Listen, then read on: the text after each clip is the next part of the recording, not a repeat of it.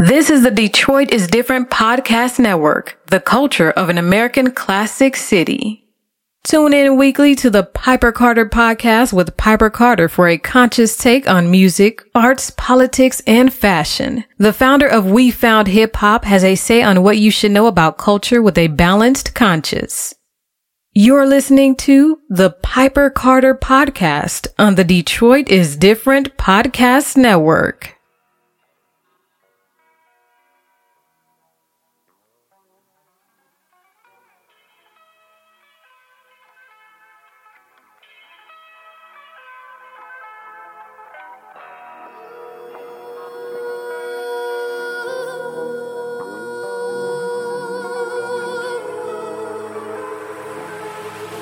Sound without focus is just noise. I keep observation of the ancients. I'm not anxious, I'm so patient. Look at me, I'm levitating, floating on this ocean of emotion like I'm ice skating. Pictures be like Nikon, King Kong, Saigon. Might wanna leave for your lights on, might wanna turn on your brights on. Cause evil's deceitful when demons reside in cathedrals. Watch them shine on. Resident evil residing in people I thought was my peoples, they pythons. Pythons, not the type to rely on, but the type to keep eyes on. See through the hype nylon. I let bygones just bygone. Thinking in silicone boobies and booties and Gucci and Louis from Taiwan. Man, people are fake. Man, people are snakes. Ask me how I'm doing, I proceed to tell them, man, I'm great. Look at me clearing my plate.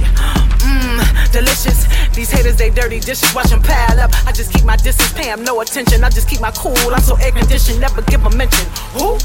They so fake ID, never get it mittens. Watch nah. me flow. Watch me flow. Flow, floating over you. Flow, floating over you. Watch me flow.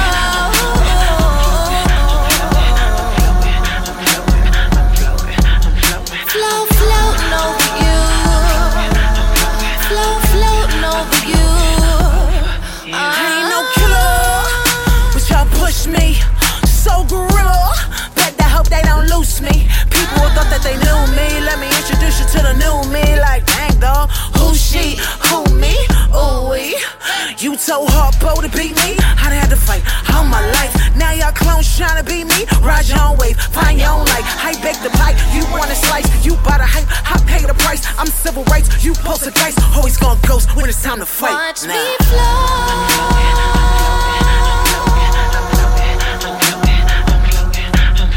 Flow, floating over you. Flow, floating over you. Watch me flow.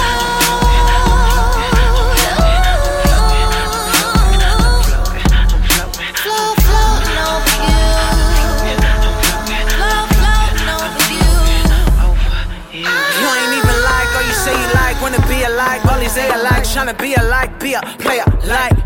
You was Big Mike.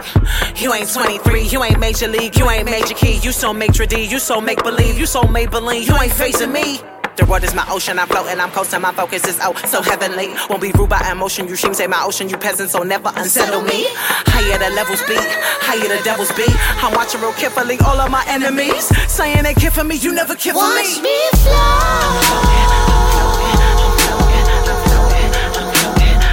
Ay, flow, floating over you. Flow, floating over you. Watch me flow. Watch me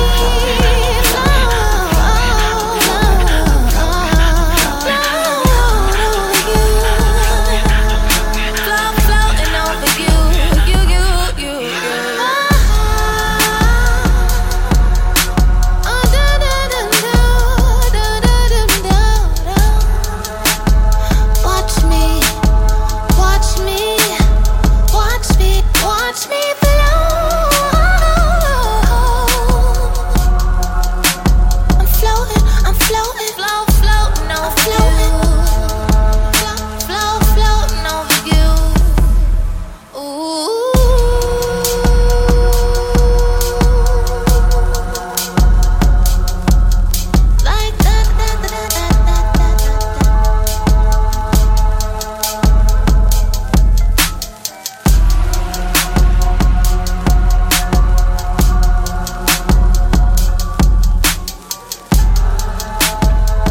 Welcome back to the Piper Carter podcast. You are listening to Piper Carter and our token millennial, Brittany.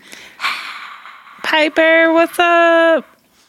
So, how was your week, Brittany? It was good. It was a good week. What did you do? Well, work that pays the bills has been banging lately. People want a lot of... That means that things are going up in the elevator They business. are going up. So I've been putting, I would say, at the moment, my brain is 50% that and then 50% getting ready for the tasting. So that's really it. Okay, what's the Excuse date me. of the tasting again? The 28th, next Sunday. Wow. Ooh, it's here. What time? 3 to 6. 3 to 6. Okay. Well, the food, you can come at 2:30, but the food is gonna get served at 3. I'm doing it like a course meal kind of thing, but it's not a course meal, but fancy. not even. Okay, it's all right to be fancy. No. What was up with you this week? Wait, we gotta finish talking about this opening. Where is it again? Oh no, you don't want people just randomly showing up. Sterling Heights. We'll just give the city. Sterling Heights. It's in St. Clair Shores. St. Clair Shores. One of my customers from the elevator industry was like, I heard you make pizza from this other guy that runs this bar. And I was like, well, yeah. And he's like, well, if you ever need anything, let me know. Okay. So I called him. I'm like, hey, remember that one time you said if I ever need anything pizza related? And what did he like, say? He's like, yeah, that's cool. Oh, wonderful. So he's opening up his kitchen to me. Shout out to Bernard. Wow. Yeah, Shout I'm happy out about Bernard. that. Yeah, so that's why it's fire. For free. That's worth doing like maybe like 5 cartwheels. I know. That's what's up. He's like, I did a dry run in his kitchen just to, get comfortable. I did that maybe 3 weeks ago. How'd that go? It went really well. Like, he has one guy, reminded me of New York kind of. He has one guy that works the kitchen 7 days a week. Whoa, that's a lot of work. And it's basically his kitchen because there's no other person there. Like, so he was so helpful. Like, he tasted all the food. Okay, his job was the taster?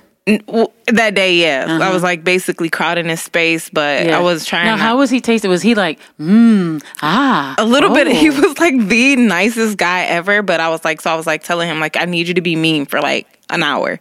Okay, so then he was taste like, no, take it back. No, he was very kind. He gave me little pointers here and there on like every little thing, like the little things that like I love, like put truffles in olives, or a half a less tablespoon or more tablespoon of this. Of like, that's awesome. It was dope. Like, he was super cool. So I'm excited. I'm really, really excited to get like people's feedback. Like, I have to. Like, you were just talking about downstairs, like working on yourself, and I've always hated criticism. Always criticism. Maybe even look like at it as critique. I've always, just to be real vulnerable. Like, I've always. No one likes critique. I told you. My mom was an English teacher, and I would never let her read my papers because I felt that would be me being less of a person for me needing help. So, with that being said, I've always dived deep into accepting people's criticism because I've always not liked it. So now I love it. Okay. So I'm like, I've done a 180. Like, okay. And sometimes even the stuff that, like, because a lot of it is work, like you were saying downstairs, working on yourself is the hardest thing it is to do. And you gotta dig up in there. Yeah. You gotta dig into yourself. And then, like, sometimes it's really difficult. And, like, let's say, like, you're not having, like, a good week or you're not having a good day. Or, like right now is Mercury retrograde, right? And just, it might not be your month. Or it might, or, like, you might have been really doing something really, really, really, really well. And then when you get to the next level, like, there's like that learning curve. And it's like, man, like, I want to excel at this thing, but I got to get through whatever this is. And then that part can be like really, really tough because you don't know how long that stage is going to last. Because it might be like what could feel like a long time. And while that's going on, you want to really work to not be comparing yourself to other people. So hard. However, the universe is showing you all these other people that are winning. And you just have to like focus and tell yourself like, I don't have an ego. I'm okay. I'm fine. I'm doing great. And that is like, let's be real transparent about something. Like sometimes it could be really difficult when you've been like working on something and then someone just whizzes by and they're like 10 times better than you or 5 times cheaper and they're more shinier and all this other stuff. And then you're just looking at it like, no! But you just have to tell yourself like, you know what? I am like a snowflake or like a star in the sky. There is only one of me. And out of trillions? I think so. And I'm unique and I'm me. And there might be some who are similar and I might be similar to some and some might be better than me.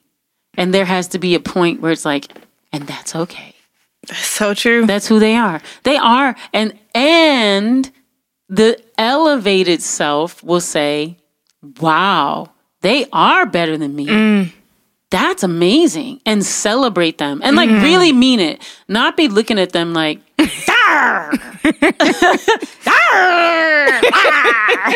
you know, you can't have that. Just be like, wow, they're amazing. And just really be happy for them. Yeah, I agree. You know, and then also just look at yourself like, well, and then just look at yourself like, I could either, right? Because there's levels to it, right? Yeah. Like I could either be better. That's a choice. Do I want to choose to work on that and like just be better? That I could do that. That means I got to work on that. I got to do that work. I got to go through that. And that's a process. I could either look at it and be like, they got that.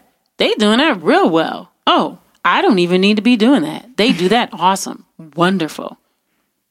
Or you can look at it and just be like, and just appreciate what they are and then appreciate what you are. And the more and more and more that you move towards just gratitude and appreciation, it sounds so hokey, but in the real world and in the world of fairies, but like in the real world. In the world of fairies too, right? Yeah. It's important to just, your heart has to be light. You know, they say, you know, so ma'at, your heart is light as a feather. That's real. You know, and it's just important for your heart to be light as a feather, for you to wish really and truly and honestly wish well for others. Not that wish well like, I wish her well. Not that. You know, just really wish well. And at the same time, just honor that everything isn't for everyone. And sometimes, you know, like people can be really phenomenal at things and then they're not at others. And then there's different levels in between. So many. The more and more and more that we just learn to like let go, the happier we'll be and the more healthy we'll be. For real, for real. Because sometimes, you know, comparing oneself, that can create like such a mental illness. That can create such, you know, I see, you know, and there's many other reasons. I see so many people talking about depression and mental illness.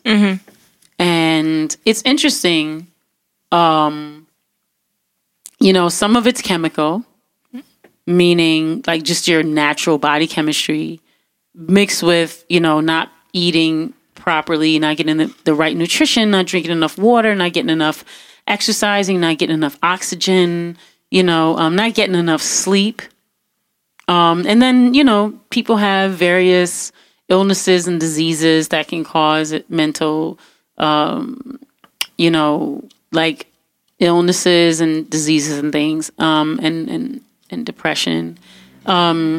Obviously, outside of your own body circumstances, like, you know, deaths, or losing the job, or you know, just getting hurt, or different forms of loss, you know, whether it be material or whatever. And, you know, many times people just might be born with a mental, you know, like a neurological setup. I don't want to say disorder, because that's what like Western medicine calls things are disorders. But I would say sometimes the way people's neurological system is set up is to where, you know, it might take some different practices to recalibrate a person's neurological system.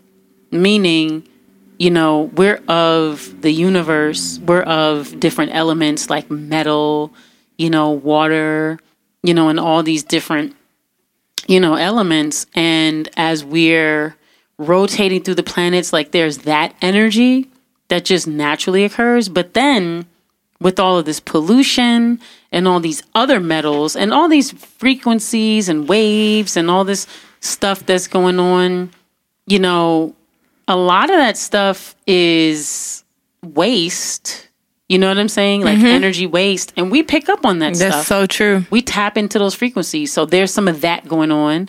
There's definitely poisons in the food, hormones and all types of stuff. And then just in general, if a person's diet isn't, you know, whole and complete with whole foods, whole fruits, whole vegetables, you know, if people aren't eating enough raw foods in their diet, then, you know, they're not getting enough of the nutrients. If they're not drinking enough water, you know, there's just all these things. If people don't go to the bathroom as frequently enough as they should, if people are in really terrible relationships, sometimes you can't control relationships. Like sometimes you're born into relationships, right? That's like true. Sometimes your parents or your sisters or brothers or your family or your cousins, and then people don't understand how to get out of these relationships or don't understand how to manage the relationships or don't understand how to manage themselves in relationships. Sometimes they get into relationships, right? Sometimes, you know,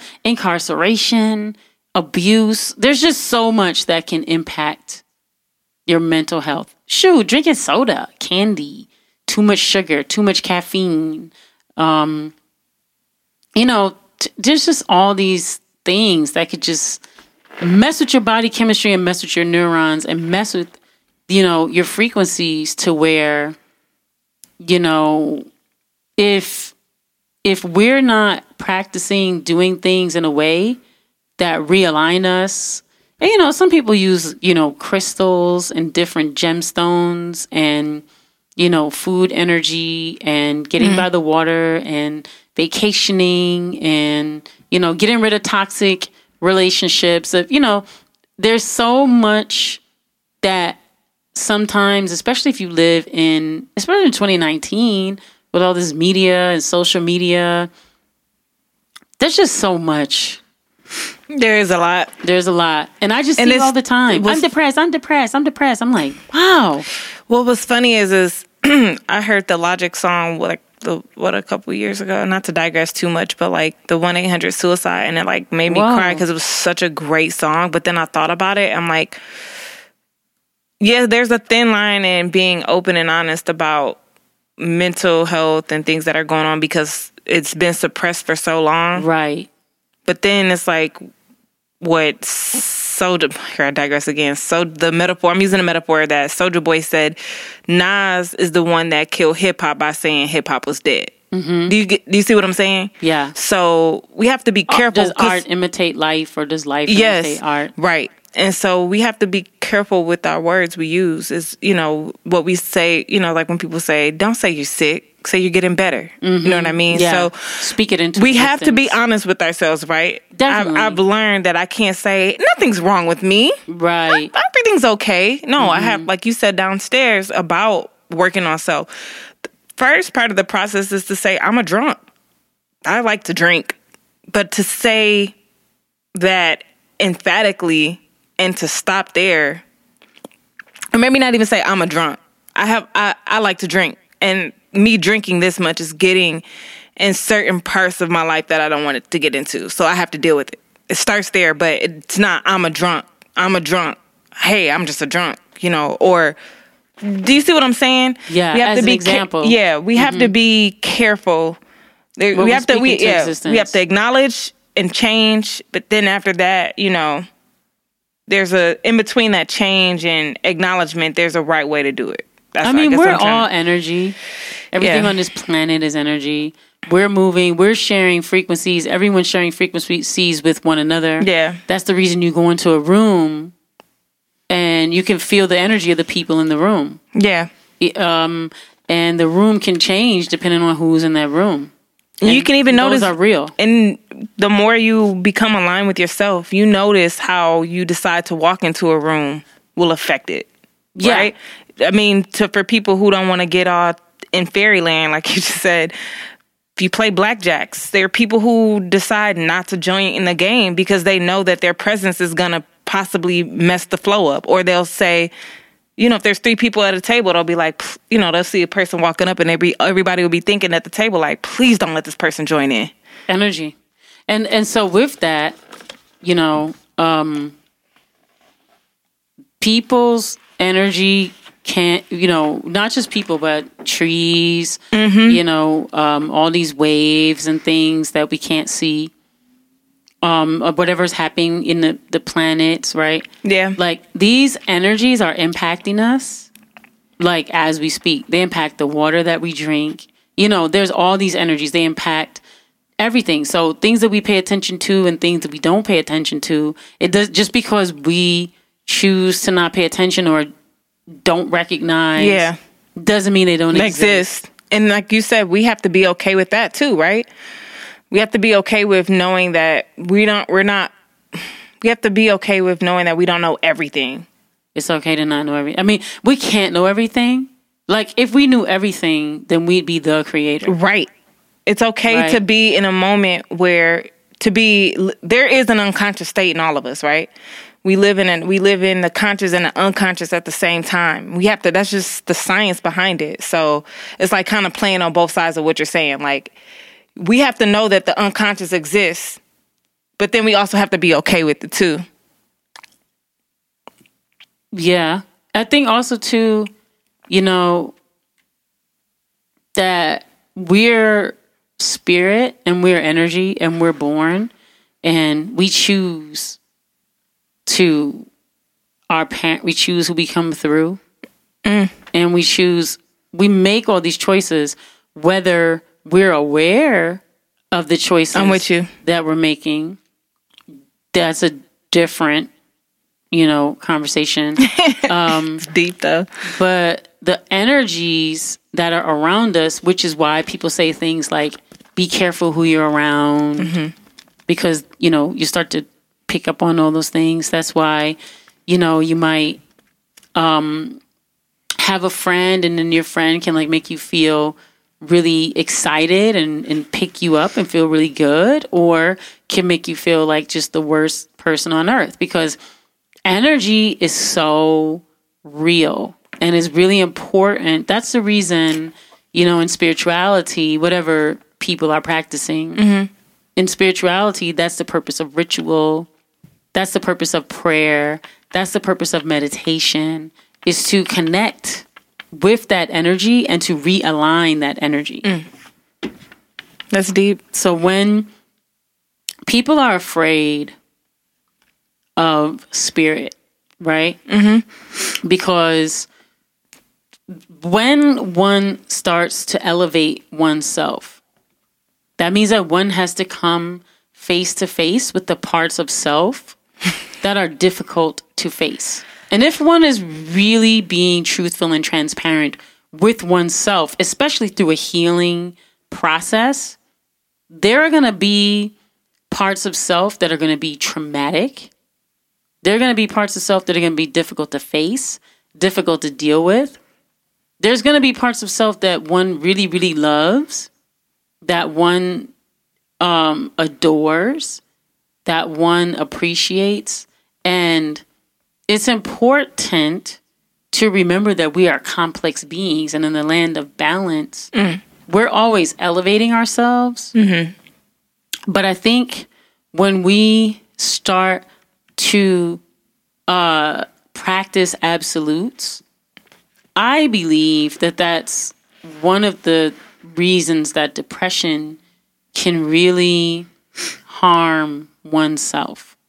I've known, I want to say personally, I knew of, for sure, 2 people, super close and personal. Well, one of them was my mom's friend, and he killed himself. He came over. It was my first time coming in contact with that. He came to our house. How old do you think you were? I was a teenager. I believe I was possibly 14. Okay. He was one of my mom's really close friends from when I was a child. And he would come over all the time, and it would be like my mom and her different friends, and they would play cards, talk junk, make food, laugh, be in the living room, playing music like Luther Vandross and that type of thing. And that was like, how folks got down, right, in the 70s and early 80s. And I was 14, maybe like around 86. So I had moved back here from New York. I had been living with my dad for the last couple of years in New York City for middle school. And I had moved back here with my mom. And he came over. It was on an evening when, like, it was just me and her there. And I remember they were sitting on the sofa. They was playing music. They was talking, laughing. We made food. It was so cool. I didn't even know anything was going. My mom didn't know anything was going on with him. We were laughing, telling stories. It was so cool. And like the next day, my mom was so distraught. And she was just like, Piper, he killed himself. She just, it really tore my mom apart. She was so hurt. I think that was her friend from maybe like a teenager, or like either like a teenager or like early 20s. I could feel that. And my mom was so distraught.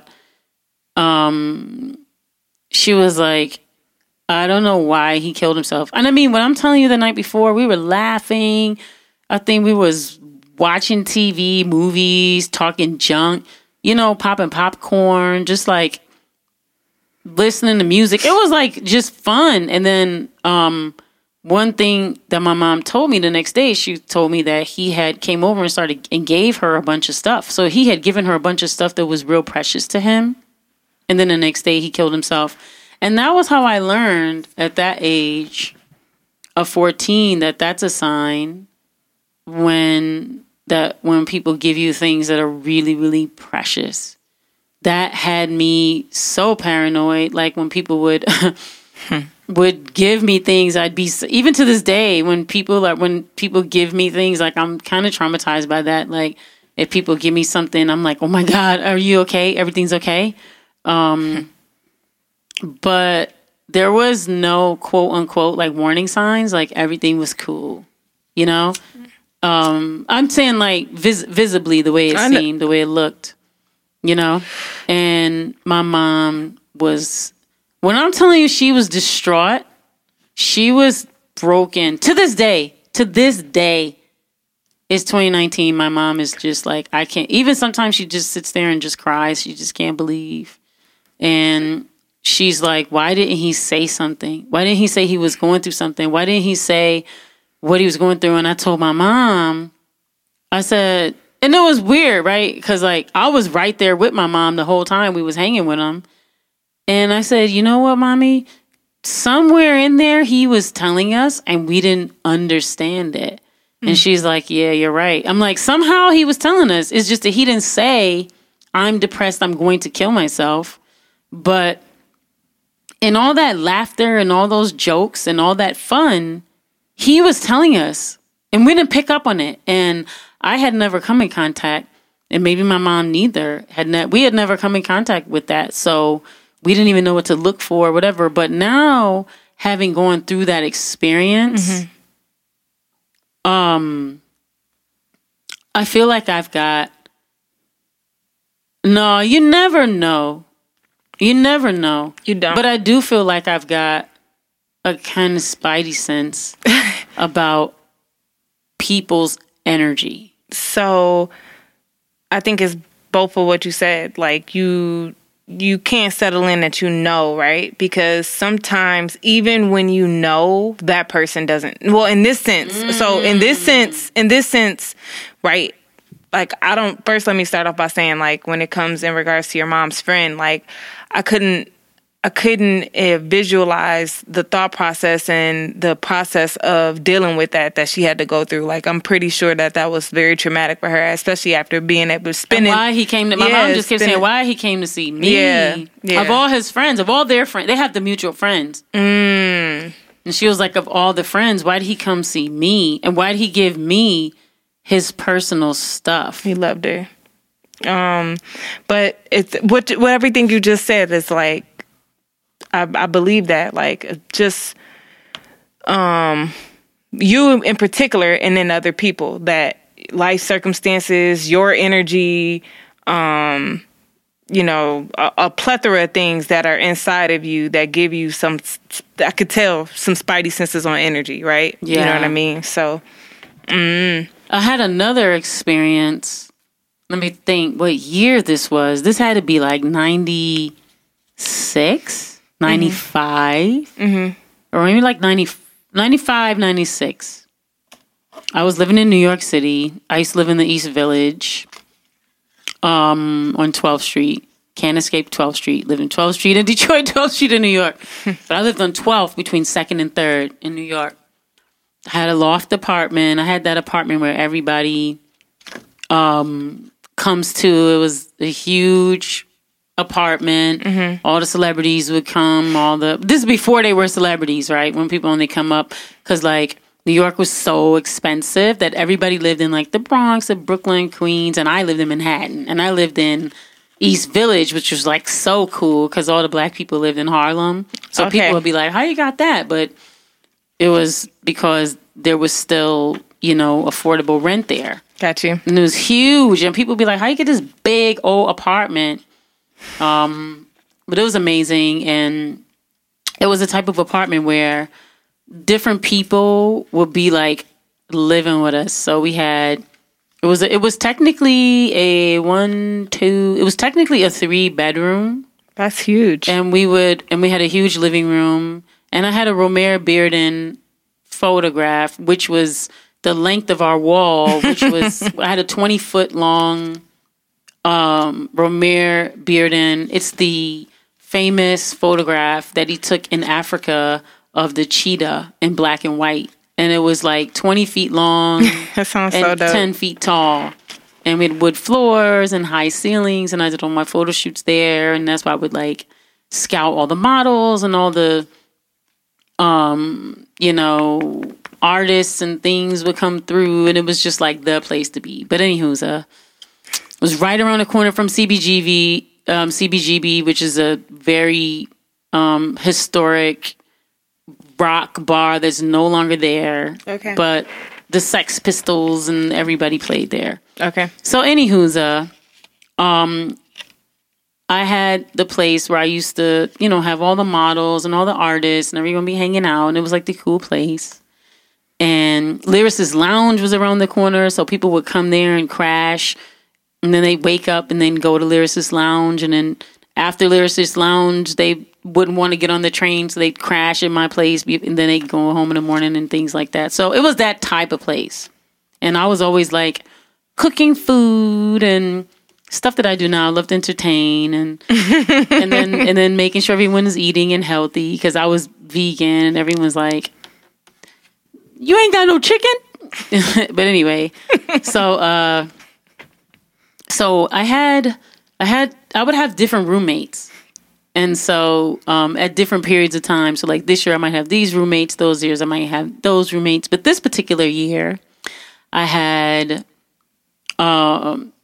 one set of roommates, and my one roommate was Egyptian, Nadia, and she was from Brighton, and she went to boarding school in Brighton. Her father was something like, I believe, the Egyptian ambassador to London.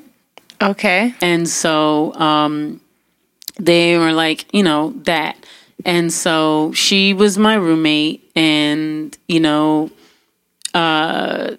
she was doing her thing, and people always thought we were sisters because we were like the same height, the same body type, the same hair, the same facial features, same color. Like, people thought she looked exactly like my family. I looked like her family. It was so weird. But That's cool. so it was cool. We'd always be hanging out and stuff. And so one day, she's like, my sister's coming. She had 2 sisters. So her one sister used to always come visit from London. Her sister, Shireen. Shireen was so cool. And when her sister Shireen would come, we'd hang out. We'd have fun. And we'd be going shopping, and we would be going walking around New York City, and everyone thought all 3 of us were sisters. And it was so fun. It was so cool. And we'd be doing each other's hair, and it was just like a blast. So I think like maybe after 2 years or something, her younger sister came. Well, they're both her younger sisters because Nadia was the oldest. Okay. So her sister Naveen comes. So she's like, my sister Naveen's coming. My sister Naveen's coming.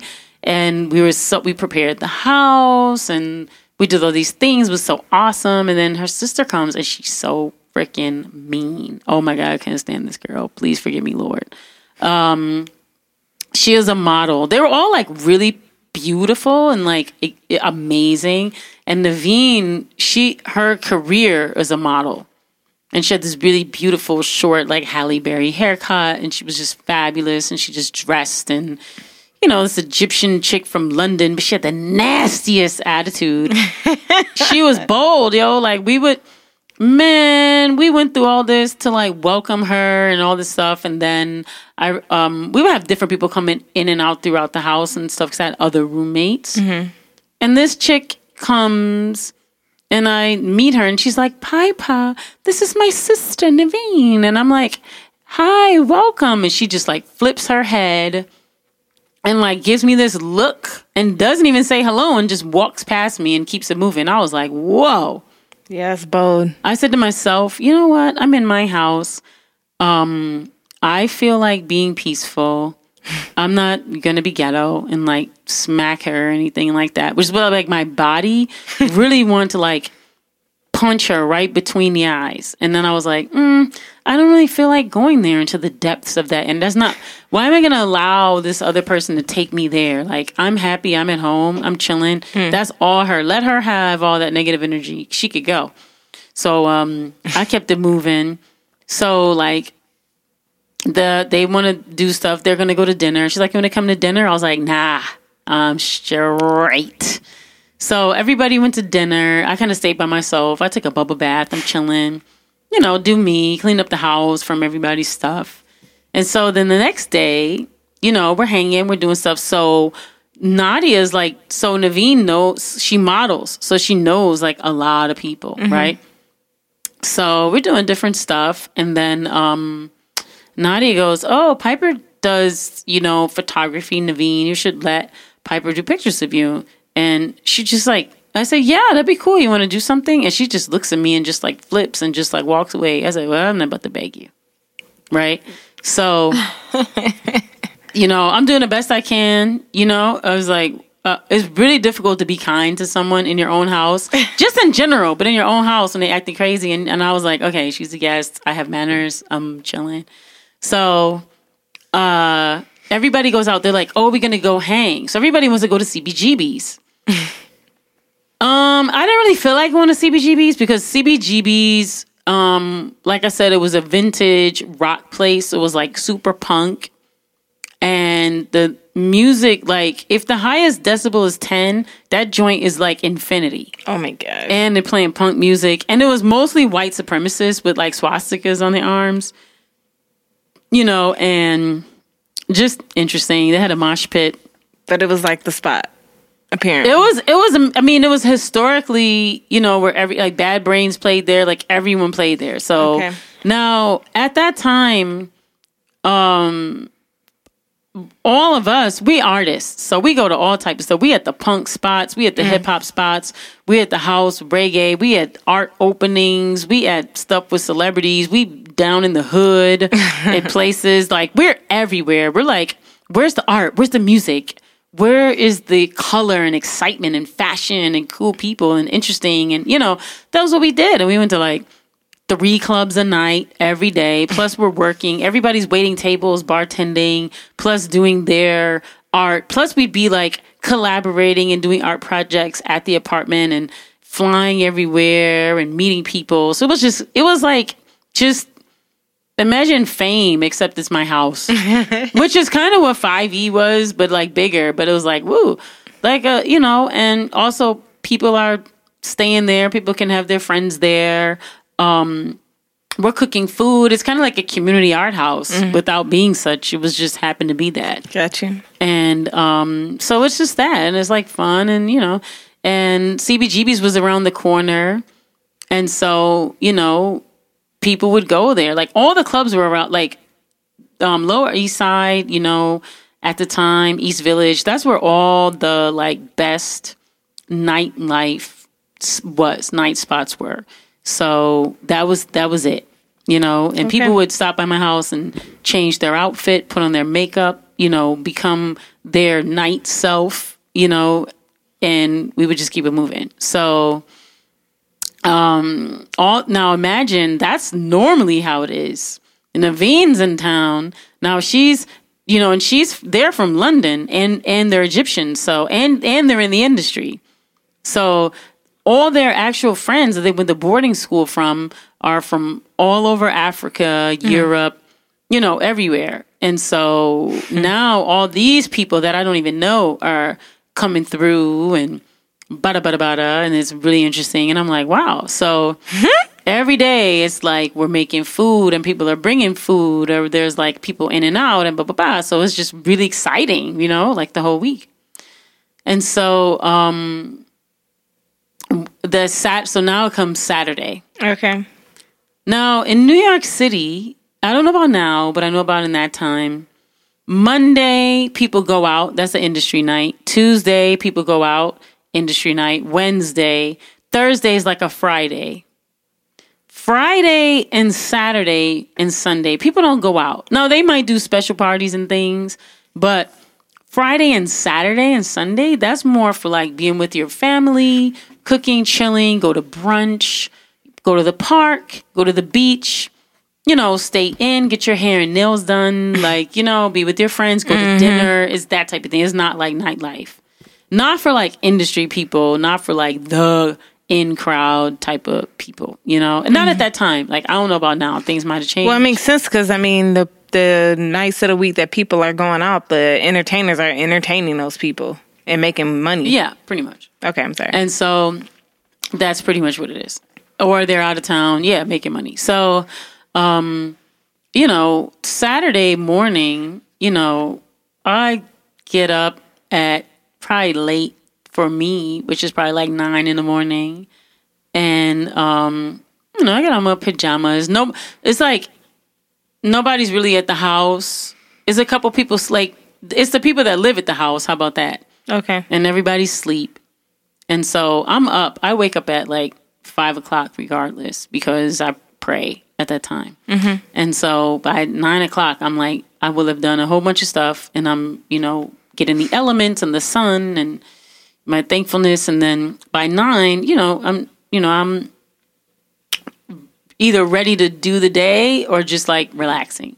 So I was in my relaxed mode, right? So I'm like, ooh, I'm about to eat this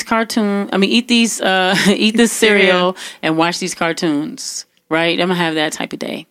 So I get up and I'm in the living room and I make myself my bowl of cereal. I'm watching my cartoons and Naveen comes in the living room and she walks past me and I say, hey, good morning, Naveen. She been in my house a whole week. Had all her friends and had a nasty little attitude, went out and in and blah, blah, blah, blah. I done cooked dinner for this chick, clean, done all types of stuff. It's Saturday morning. It's just me and just her. and she gonna walk past me and don't speak. I was like, wow. I just told myself, I said, let me make a decision. Do I want to be mad about this? No, I'm not gonna waste precious body molecules on negative energy towards this. I'm feeling some kind of way. I'm acknowledging that I'm feeling, but I'm like, that's probably my ego. She's on something. Let me let it go. She's dealing with, I'm done, right? So she walked past me. I say, hey, Naveen, you good? What's up? Blah, blah. She just looked at me, rolled her eyes, and she walked to the window. She looked out the window. And she was just standing there looking out the window. I say, Naveen, what's up? You cool? You okay? She didn't say nothing. And she just turned around and walked past me, went back to the bedroom, right? I just shook my head like... Pfft. Then she like some minutes passed. I'm still eating my cereal. I had one of them old man rocking chairs, so I'm rocking back and forth, eating my cereal, watching cartoons, blah blah. So she comes back. Then she walks back towards the window. I said, Naveen, you okay? Naveen. And she's just standing there looking out the window for a long time. We lived on what floor did we live on? Oh man, I can't remember what floor we lived on.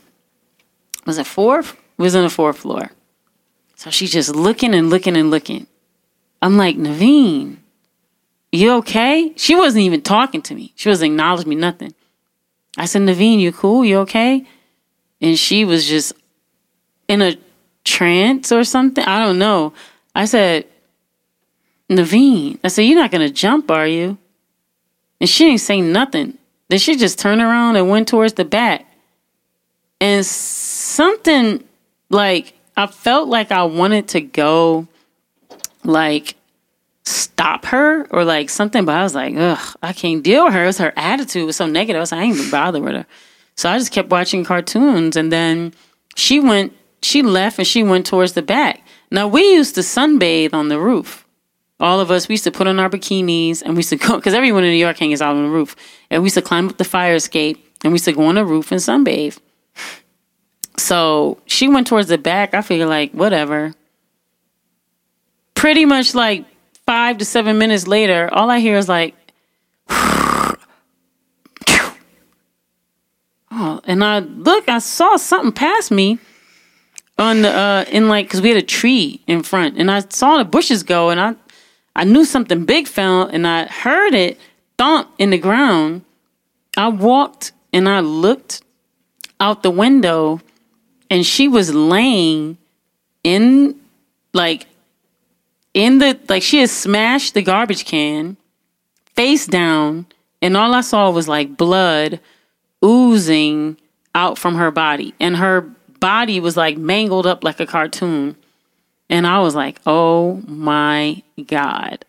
And we didn't have cell phones at the time. We still had a landline. I didn't know I kind of panicked, but I was trying to hold it together. I called my mom. My mom's like, hang up, call 911. Don't let anybody touch her. Whatever you do, don't let anybody move her. Don't let anybody touch her. I tried to call 911. It was busy.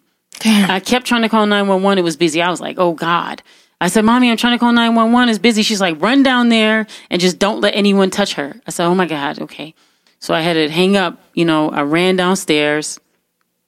I stood in front of her. And as soon as I got down there, thank God I got down there, because this man was like, turn her over. I was like, no, don't touch her. Don't touch her. And all I heard, like I said, she fell face down, and she had broken all the bones in her face, and she was trying to scream because of the pain.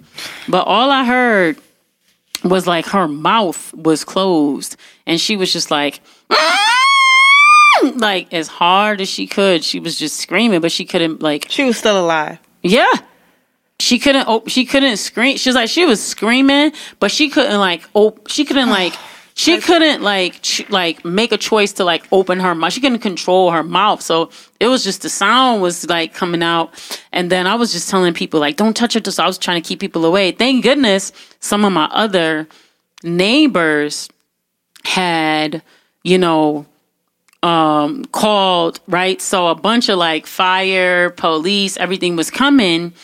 And when they came, they was, by that time, like all my neighbors was out and, I had to like fight my neighbors off. Like, don't touch her, don't touch her, don't touch her. And, everybody, I had to keep people, off of her, you know what I'm saying? And then like they came to me. Meanwhile, my roommate, everyone sleep upstairs. Like my roommate and her, they upstairs sleep. And so, and then my other couple of roommates, they weren't back yet from hanging out. And so my one neighbor, my one roommate came home and was like, boil hot water. I was like, for what?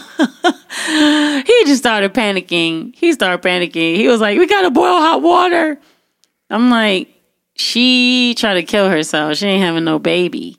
And he just went upstairs. He had like buckets and he was running from upstairs to downstairs with buckets of water. I was like, what are you doing? He just started panicking. And because it took a minute because the EMS came and, someone had to claim her.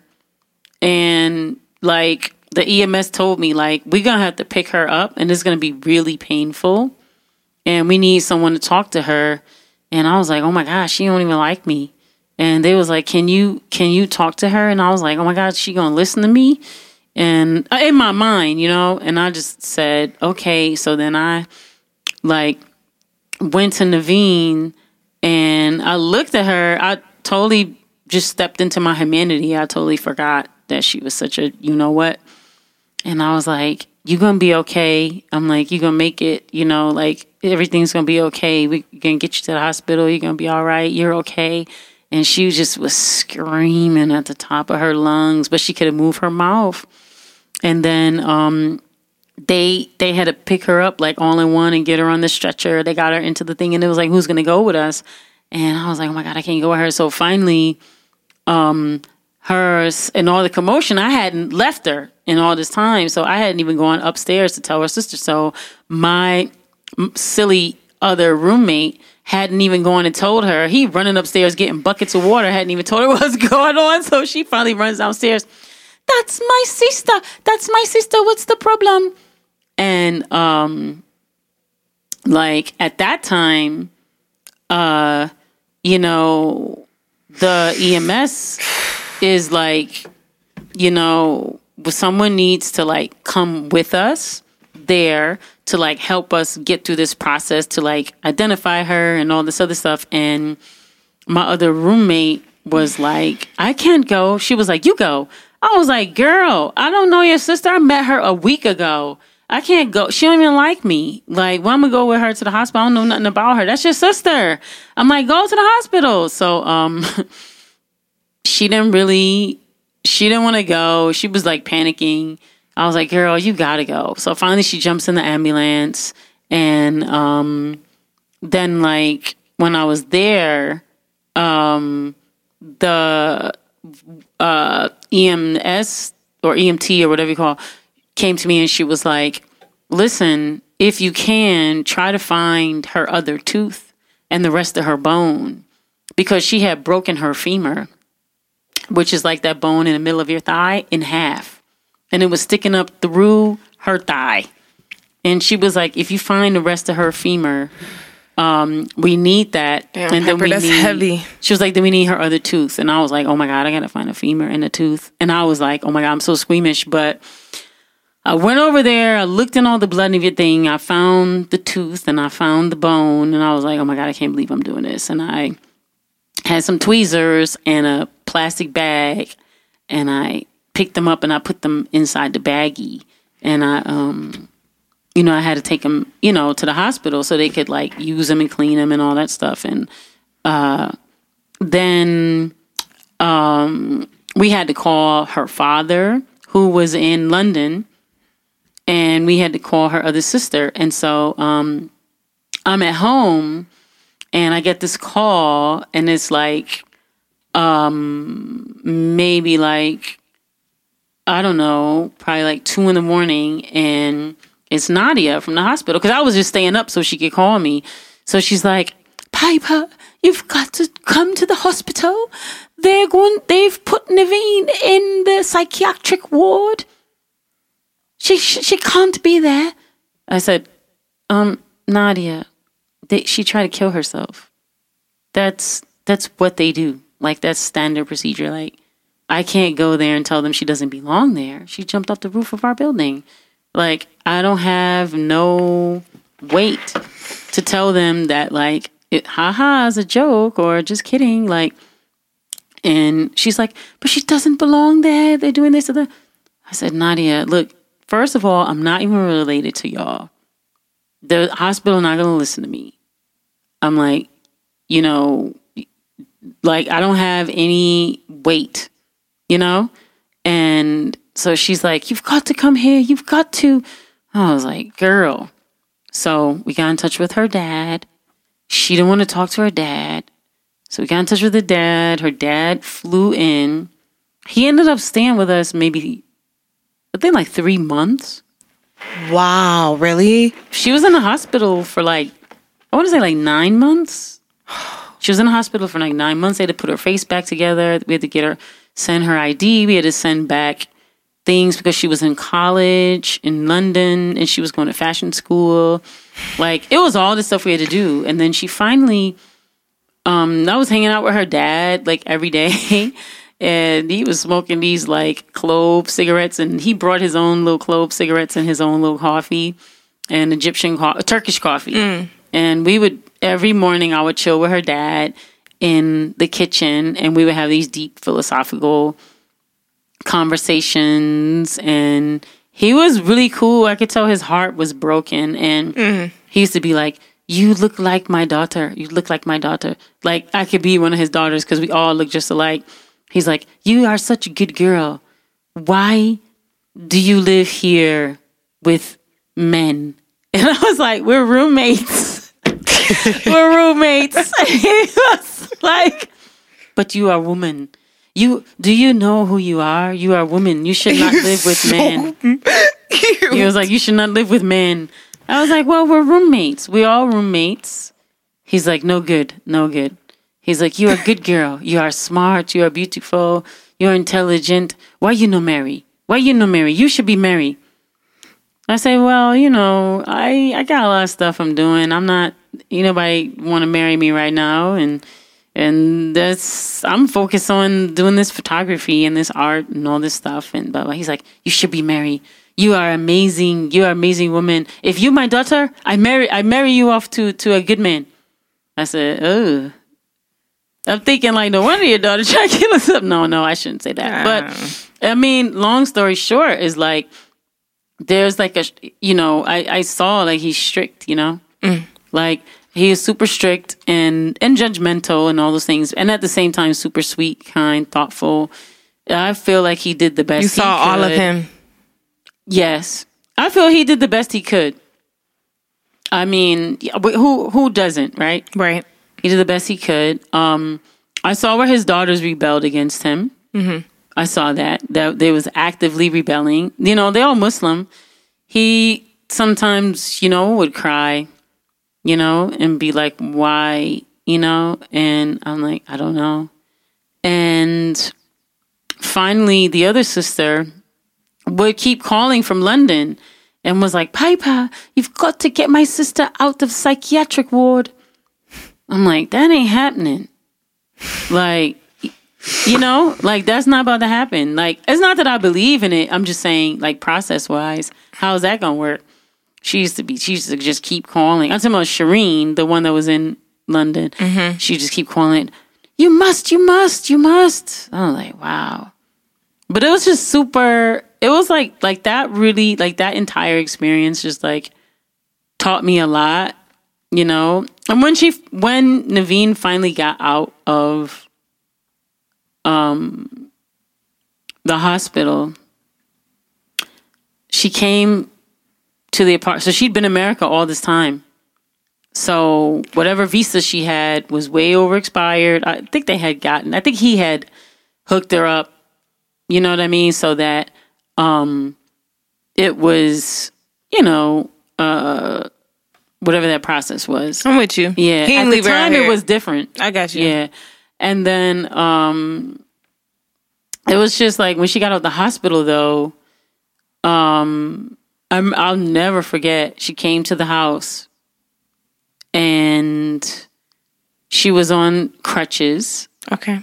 Her whole face had been reconstructed.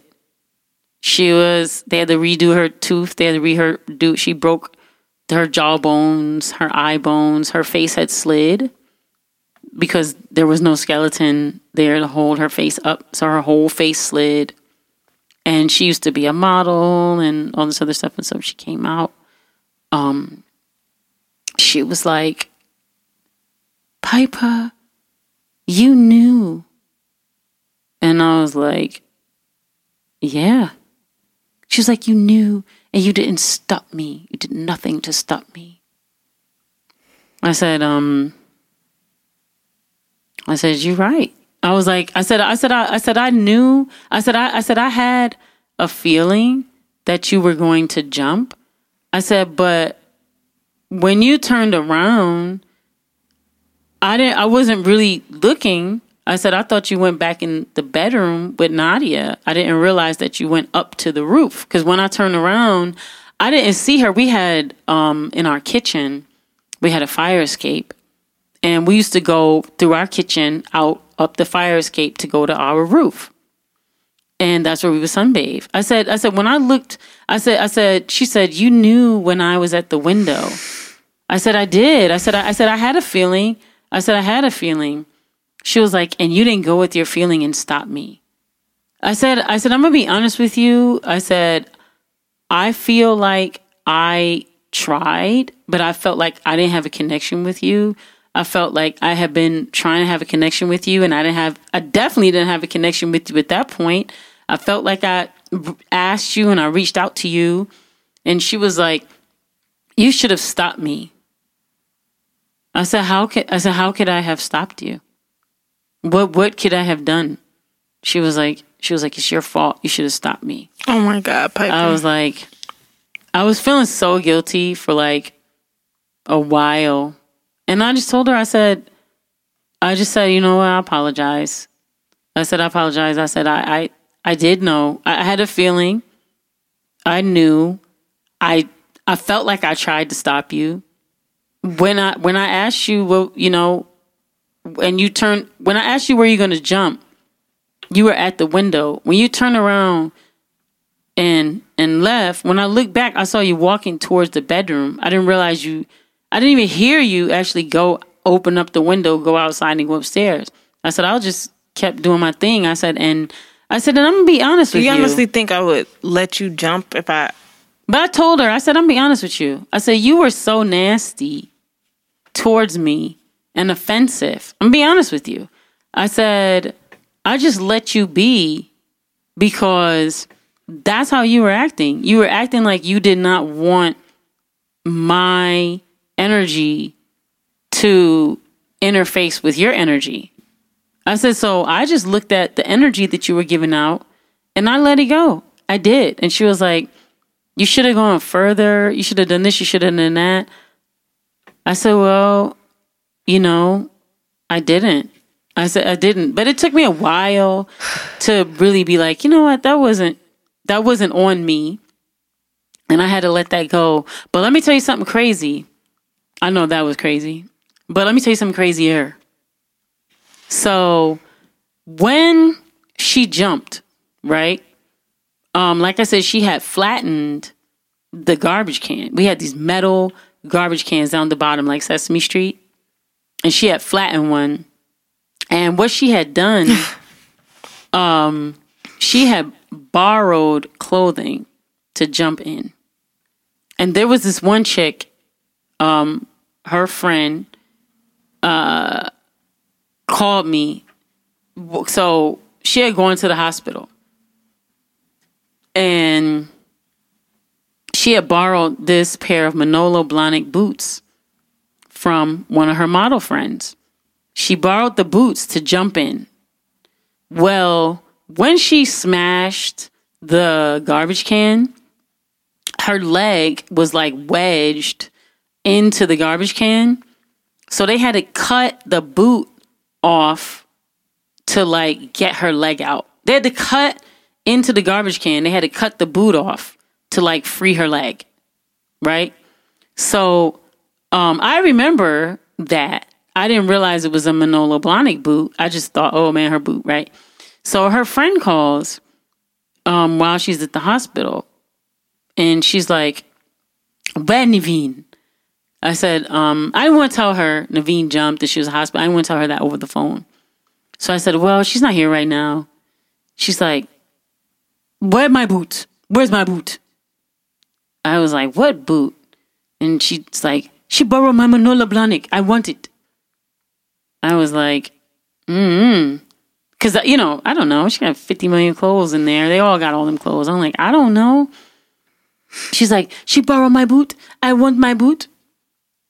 I said, I don't know, girl. I said, well, how about this? I said, she's like, I'm coming get my boot. I said, well, come on. So she comes over, right? And she's looking everywhere, right? She's like, where my boot? Where my boot? She's looking all over the place. And I had brought her stuff, the stuff that was left down there. So part of the boot obviously was left there. So I had taken that boot and somehow I had it and it was like still in the living room, right? So when she comes, she goes, there's my boot. What happened to my boot? Where's the other boot? What did you do? Where's my boot? I said, listen. I got to tell you something. So then I explained to her why Naveen's not there. So once I finished explaining to her, do you know this chick was like, she better pay me my money. I was like, wow. She's like, I don't care. I said, did you hear me when I told you? She jumped, tried to kill herself. Why she take my boot to jump my boot? Why? That don't make no sense. She's like, she better pay me my money. She better pay my money. Yeah. She better pay my money. I was like, you're concerned about your money for your Manolo Blahnik boot and your friend I just told you this whole thing about your friend. She didn't even care. She didn't even ask me nothing. She was in shock. She didn't care. She didn't have no feelings about it. All she cared about was that Naveen jumped in her boot and it was like a thing. And I was like, wow. So that was like a thing. For me, it hurt because I was like, that's the type of friend she got. And then I was like, wow, like that's deep. That's the type of energies that she has surrounding her and stuff, and it was just like a lot. But I'm saying that to say that like that was a person that comes from means, in a certain lifestyle, boarding school, living a model life, like, getting all the clubs free, all types of designer clothes and, living this so-called fabulous life. And you never know what it was, because even to this day, like, I asked her, like, why she jumped, and she just, she didn't explain why. She just, like, looked at me. So it's not that she owed explanation either, and the only reason I asked is because she kept telling me it was my fault, But I'm just saying that to say that, like, a lot of times people be dealing with stuff and things could look like super shiny and people could have, quote unquote, it all. And you just never know. You just never know, like, what is going to send a person, like, over the edge. And it's interesting because me personally, I try to always treat everyone with like super humanity because of the experiences that I've had, and just because I'm sensitive and because I don't like hurting people, But I always try to treat people with lots of humanity because there's so much pain and so much trauma and so much stuff that people go through. And for me, I feel like I never know, or we never know, when your encounter with that person can actually make the difference. Like the capital THE difference. Whether that's positive, influential, uplifting, or whether that's hurtful, you know, and mean, spiteful, you know. I feel like we live in this world and there's so much pain, there's so much trauma that, like, I really do the best I can to be as kind to people as I can be. And I do recognize that, you know, there's levels to, like, the mental illness. You know what I'm saying? I shouldn't say levels as in, like, one is, like, comparatively, but what I mean is, like, depths.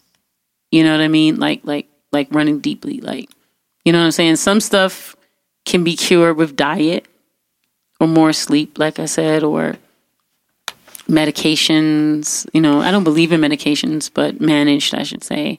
You know, therapy. And then sometimes none of that stuff works. Sometimes it's just a person's body chemistry. You know, sometimes doing art can help. And sometimes, you know, being a healing, taking baths, releasing energy.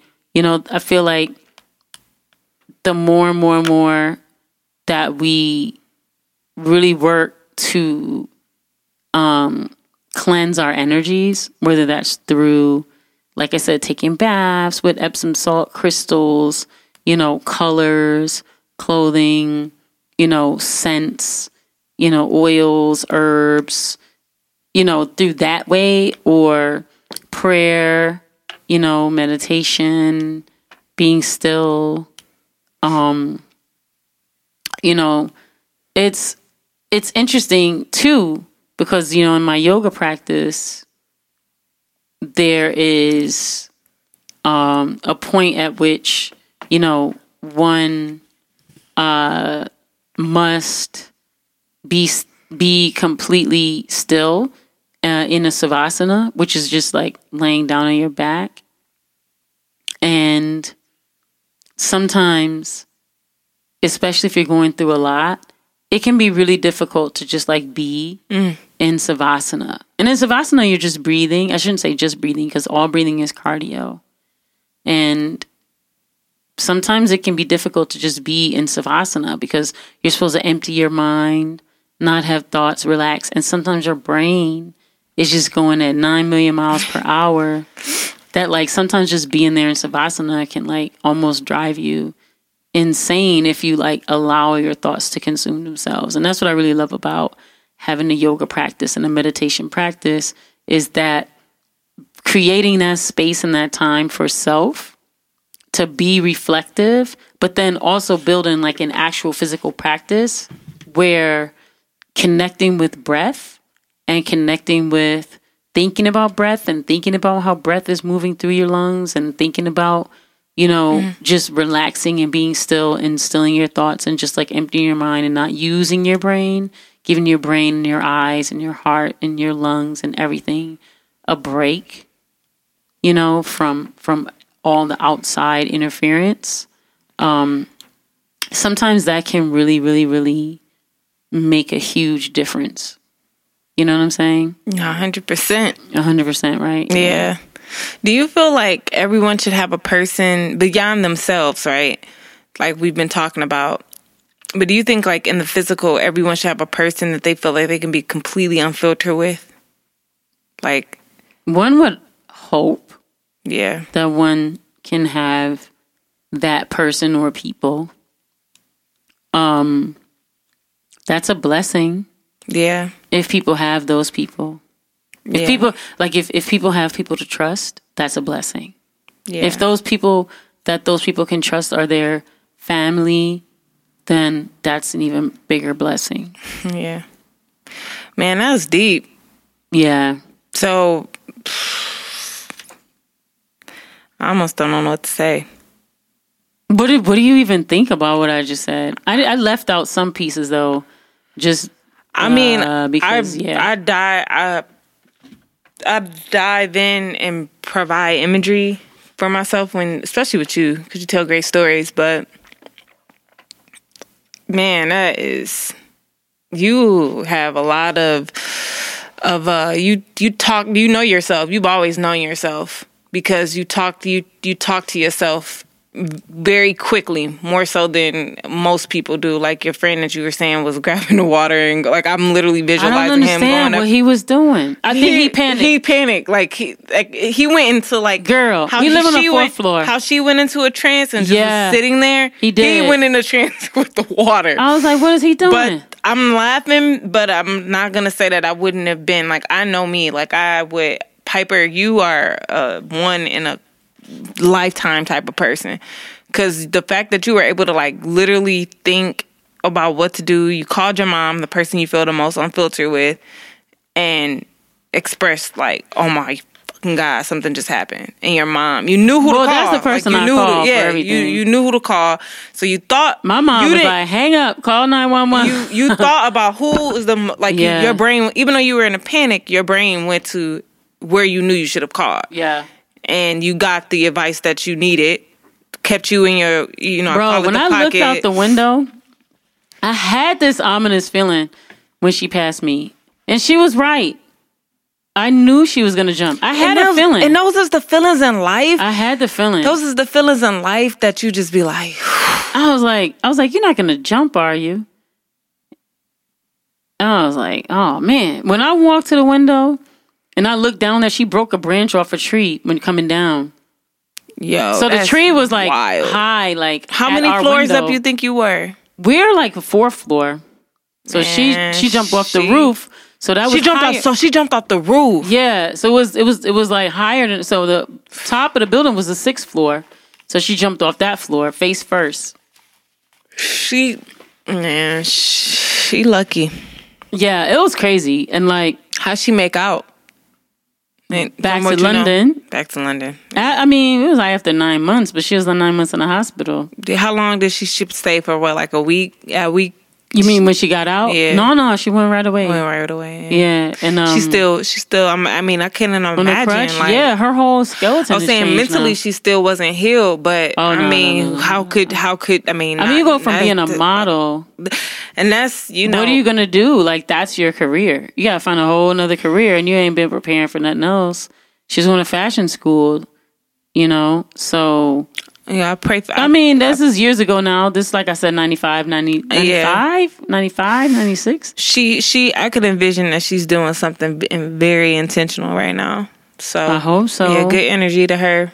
But yeah, that's Piper. That's new. That's... Woo-wee. Yeah. It was transformational. How did, I know you were probably, sounds like y'all setup was healing for her father. Like y'all kept him in a good space. The crazy thing is my other roommates avoided him and they were like, Piper, why do you deal with him? They was like, I wouldn't talk to him. I wouldn't answer his questions. I wouldn't. But I felt like he almost lost his daughter. Bro, are you kidding me? He almost lost his baby, his youngest, his daughter. And everybody was like, well, what is he? Why did she want to kill herself? Is it that's his none fault of people's business. Thing? And I was like, I wouldn't say that. I wouldn't make an assumption about fault at this point. You know what I'm saying? Like that is so crossing. That's a choice. That's so crossing.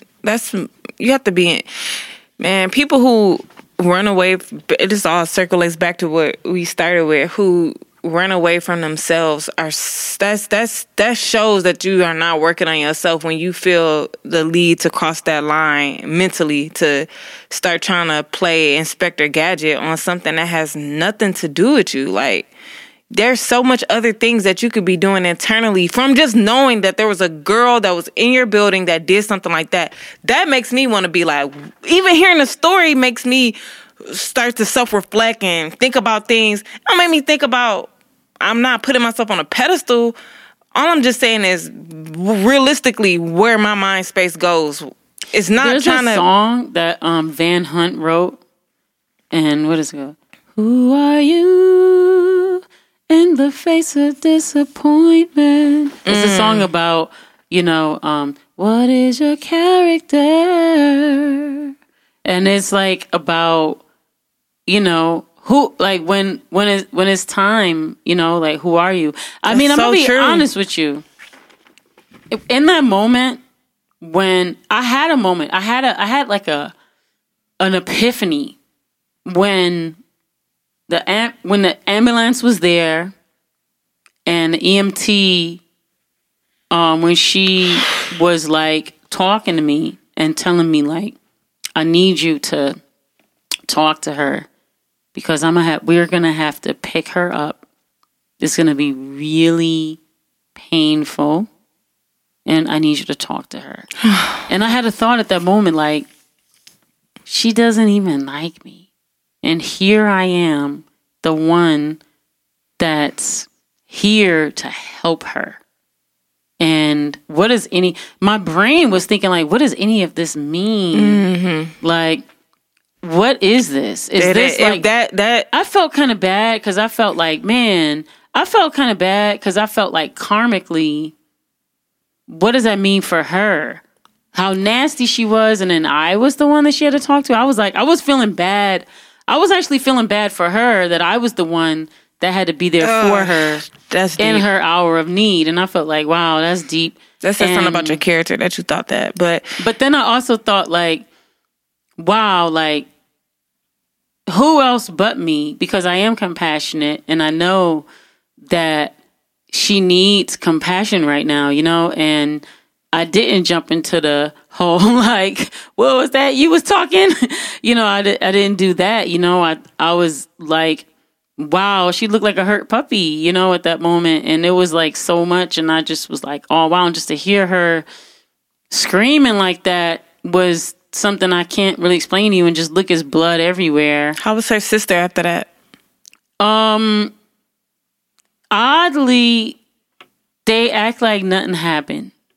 They, but they went to boarding school and they're very, they remind me of like my family. Tiger Woods said it. Everything is going on. All your emotions are on the inside are boiling up, but no one knows. Pretty much. And just keep it like it's normal. Keep it like nothing's wrong. Well, I hear that's keep it moving. That's what my mom used to always tell me, that she would give me she's super into literature and stuff like that. She reminds me so much of you and how your mom raised you.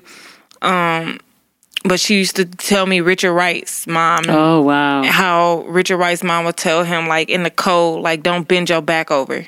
Like, if it's cold outside, straighten up. You know what I mean? She would tell me about that theory of that balance of not letting people in on what you feel and what you think, but then how Europeans take it to another level, right? Like, like the royals, how they don't show emotion. They don't let people in on their facial expressions. And then all the way to the extreme of the guards that, people mess with when they go there. It's part of their, their culture to be that way. It's not to, I get it, but then there's just lines of everything we talk about. There's no absolutes, right? There has to be I believe some type of balance. I don't know. I know this much. I know I was forever changed from that moment. I bet. I don't know what it was, but I had that feeling like when it was like a flashback, like when my mom's friend was going to kill himself. I had that feeling. I mean, I didn't know as a kid, right, that's what was going to happen. But there was like that evening that we spent with my mom's friend was magical. It was like one of the best evenings I ever had in my whole life. It was just so much fun. And it was just something about whatever was going on there. I had that memory when she walked past me, which is why when she was standing in the window, I said, "You're not going to jump, are you?" I I just had like some sort of like parallel moment at that moment. But like, yeah, like everything that we had to deal with, like after that, my other roommates were completely shaken and traumatized. We just had to continue to keep going to work and keep the bills paid and just try to make sure that everything was cool. When did it, like, can you remember the moment? Probably not, but like where it just all kind of settled back. Did it ever feel the same? Did it always feel different after that? Yeah. Yeah. Yeah. Because number one, there was a blood stain in front of our apartment, and I kept having that thought about having to go look for, because the thing is, I had to go look for her tooth, and I had to look for her bone, and I had to put it in a baggie, and that was traumatizing. I'm not gonna front. That was like, whoa, because it was a realization when I saw her bone sticking up through her thigh. I was like, oh my God. And when I had to talk to her, I just thought, like, what can I say to comfort her? And I was just like, it's not that bad. You're going to be okay. Everything's all right. You're okay. You're going to be all right. You know, it's not that bad, you know, type of thing. And I think, yeah, I was like trying to sing to her. You know, I was like singing songs, and I was just trying to make her feel okay while they were trying to pick her up and, like, you know, get her on the stretcher. And they had to do it real slow, you know what I'm saying? Because she had broken all these bones, so they didn't want to, you know, be too. Were people still, like a lot of people still out there? Oh my! Not only was my whole block there, and imagine it's apartments, it's not like houses, so it's tons of people. Yeah, it's hundreds of people. So it's like not just my block, but the blocks all around, because everybody going to tell other people, and it was just around and around, and like everybody was just around there. Man, Piper, it was a lot. I was like, wow. And then every day I would come and I saw the little broken branch at our window. So every day I was looking at this broken branch, our broken trash can, and the little blood stain, you know, we got it cleaned up. We got the blood cleaned up. Yeah, we got that blood cleaned up. But the broken branch and the broken garbage can was there for a minute, and then my landlord replaced the garbage can, and yeah. Dang, Pipe. That's heavy. It is heavy, huh? How old were you? Let me think. How old was I? It was like 95, 96. Was I like 25 or something like that? Let me see. I was born in 72. I can't count. No, that is wild. Yeah. Oh my gosh. Piper. I mean, and that's like, you know, an interesting thing that happened, but I was giving that to share about, you know, we're in this age now where folks can talk about mental challenges, emotional challenges, psychological challenges. I mean, I've always felt that it was okay to do so. My grandmother, my father's mother, always told me that it was not okay to do so. She always told me, never tell anyone because they'll use it against you. They do. And they do. She was right. They do. You know, if you tell people what you're going through, then it's interesting that they'll always say that that's who you are, that's what you are. And yeah, so I can understand. Even unconsciously they do it. But I know you're about to get to the but. You know, you have to know where to go inside yourself.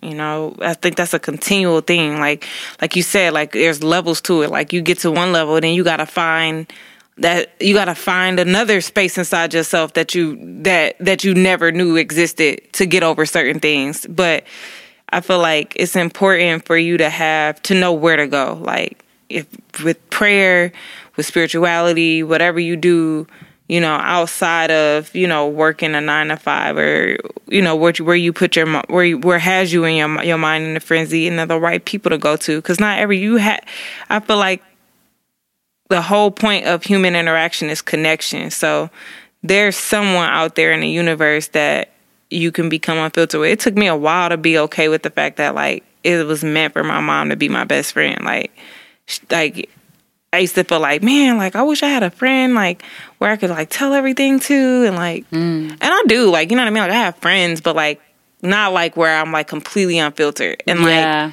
my mom's mom died when she was 13. You know what I'm saying? So, like, she didn't have that, but it makes me, like, oh, this is older me, you know, self-reflecting. Like, this is not stuff I used to always think, but I always realized that I just knew. But, you know, it's a blessing to be able to have, like, my mom. Like, I mean, and then some people say, don't tell your mom everything. Because, you know, you keep your mom in a frenzy. Like, but I'm not going to hold you up. Like, I know, like, if by me telling my mom certain things, like how she is, I'm gonna have to hear that. So then that's me having to find some place inside of me to deal with the fact that I done told her something. Yeah. You know what I mean? I'm the same way. My mom's my best friend. I tell her everything. Man. Everybody tell me the same thing. Don't tell your mom everything. I'm like, I tell my mom everything. Like, I'm pretty much like, you know I tell what I'm my saying? mom everything. Everything. But I was raised like that. You know, I'm telling my mom everything. And, even if it's like, not like you said, not everyone has that, right? You know what I'm saying? But I'm sure they're like, and she get some stuff. She be like, oh my God, I don't even want to hear this. But like, I used to think like, oh, like my some friends that have those friends, like those girls as friends, where they're like completely like sisters. You know what I'm saying? Like they can be naked in front of each other. It's not like no sexual thing. You know what I'm saying? I've never had that bond like that with a woman before, but that's okay. That's not my setup. You know what I'm saying? My setup is with my mom. Like, so it's to know your world. Different. Everybody is different. You know what I'm saying? And sometimes people overlook people that don't realize that they're overlooking people that could be in their corner. Some, you know, what do they say? You covet that which is closest to you. Yeah. And you know, it's sometimes, you know, people are looking at people, the people that are kind to you, the people that are giving, the people that are the most generous, the people that are the most, you know, that listen, the ones that are like in your corner. It's like, those are the people that you overlook and dismiss. And then the people who treat you like crap, you're like, turn your back on them and just, I mean, not turn your back, but you know. Like, we talking about this, you give them that certain energy. You give them all of you. You give them all of you. Yeah. Yeah. And it's like, you know, I do have a belief though that, and this is a personal belief, that there is a link between depression and gratitude. I feel like there's a whole link there. I can see that. And I look at, you know, where honoring, serving others, not to the detriment of self, but serving others and helping others, I feel like help is a treatment for depression. I think so. Not to delve into that and then overindulge in that. It's balance. I mean, like, I 100% agree. Like, it's moments where you could feel like you've given like yourself of so much, and then like, I think unconsciously we set expectations. Like, not to say that, oh, I did this for you and you ain't do this for me, but I think our ego does get a little hurt when we do something for someone and they don't show us like sometimes we do stuff for people, they don't even show us a fraction of the energy that we gave them. So of course that's gonna be like kind of like for me, like, I'm gonna be honest with you, I so-called give, but I have no expectation of receiving when I give. For me, it's like, here is a gift. Whether I do something I'm not looking for anything in return. What I find is really one of my pet peeves, hurtful, traumatic, is the giving and then people treat you like crap when you're like giving. But that is the reason that there is a philosophy that people have about not giving. Dog, but that's so funny you say that. Like, one of my best guy friends, like, I'm telling you, like, his name is Rico. And that name alone, like, he was a player. Like, I mean, I'm telling you, the stuff he would tell me, some of the stuff he would tell me, I'll be like, dog, Rico, you tripping. But I always had this, like, inclination that he was one of the type of people that would, like, you know what I'm saying? Either be a pastor, be married, and everybody would be like, Rico, da da da da. Shout out to Rico. Like, he know, like, he's so transparent with himself. He know what people used to say about him. Like, he a dog. Like, don't trust him. Like, da da da da da.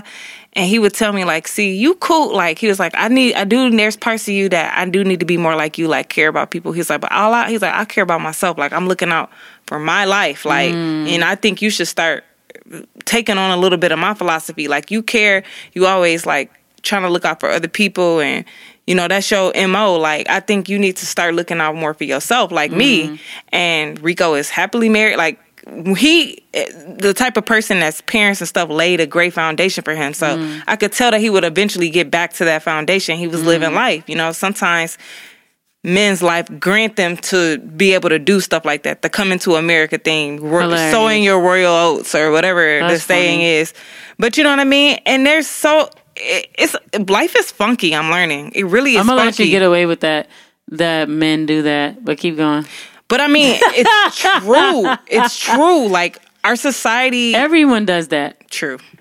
But okay, it's okay. Keep going. I don't want to cut you. But the point I'm making is like, I use Rico as an example of, like, now he's learning. I think marriage is teaching him the lessons that, you know, of giving. It's okay to give and not receive anything back. Like, I think that his marriage, to shout out to Sade, is showing him that other side. But I think he already had the other side that equates balance for him. You know what I'm saying? Of taking care of self. Like, you have to take care of self in order to take care of other people. Like, you just do. Like, and his example is an extreme example. You know what I mean? Because he was, you know, borderline selfish. You know what I'm saying? But it's about finding. I think everyone has their own, like you said, their chemicals, their makeup, and per what that is as you're finding it out, because it changes. Like, you have to be able to find that balance, to your point, of self-care and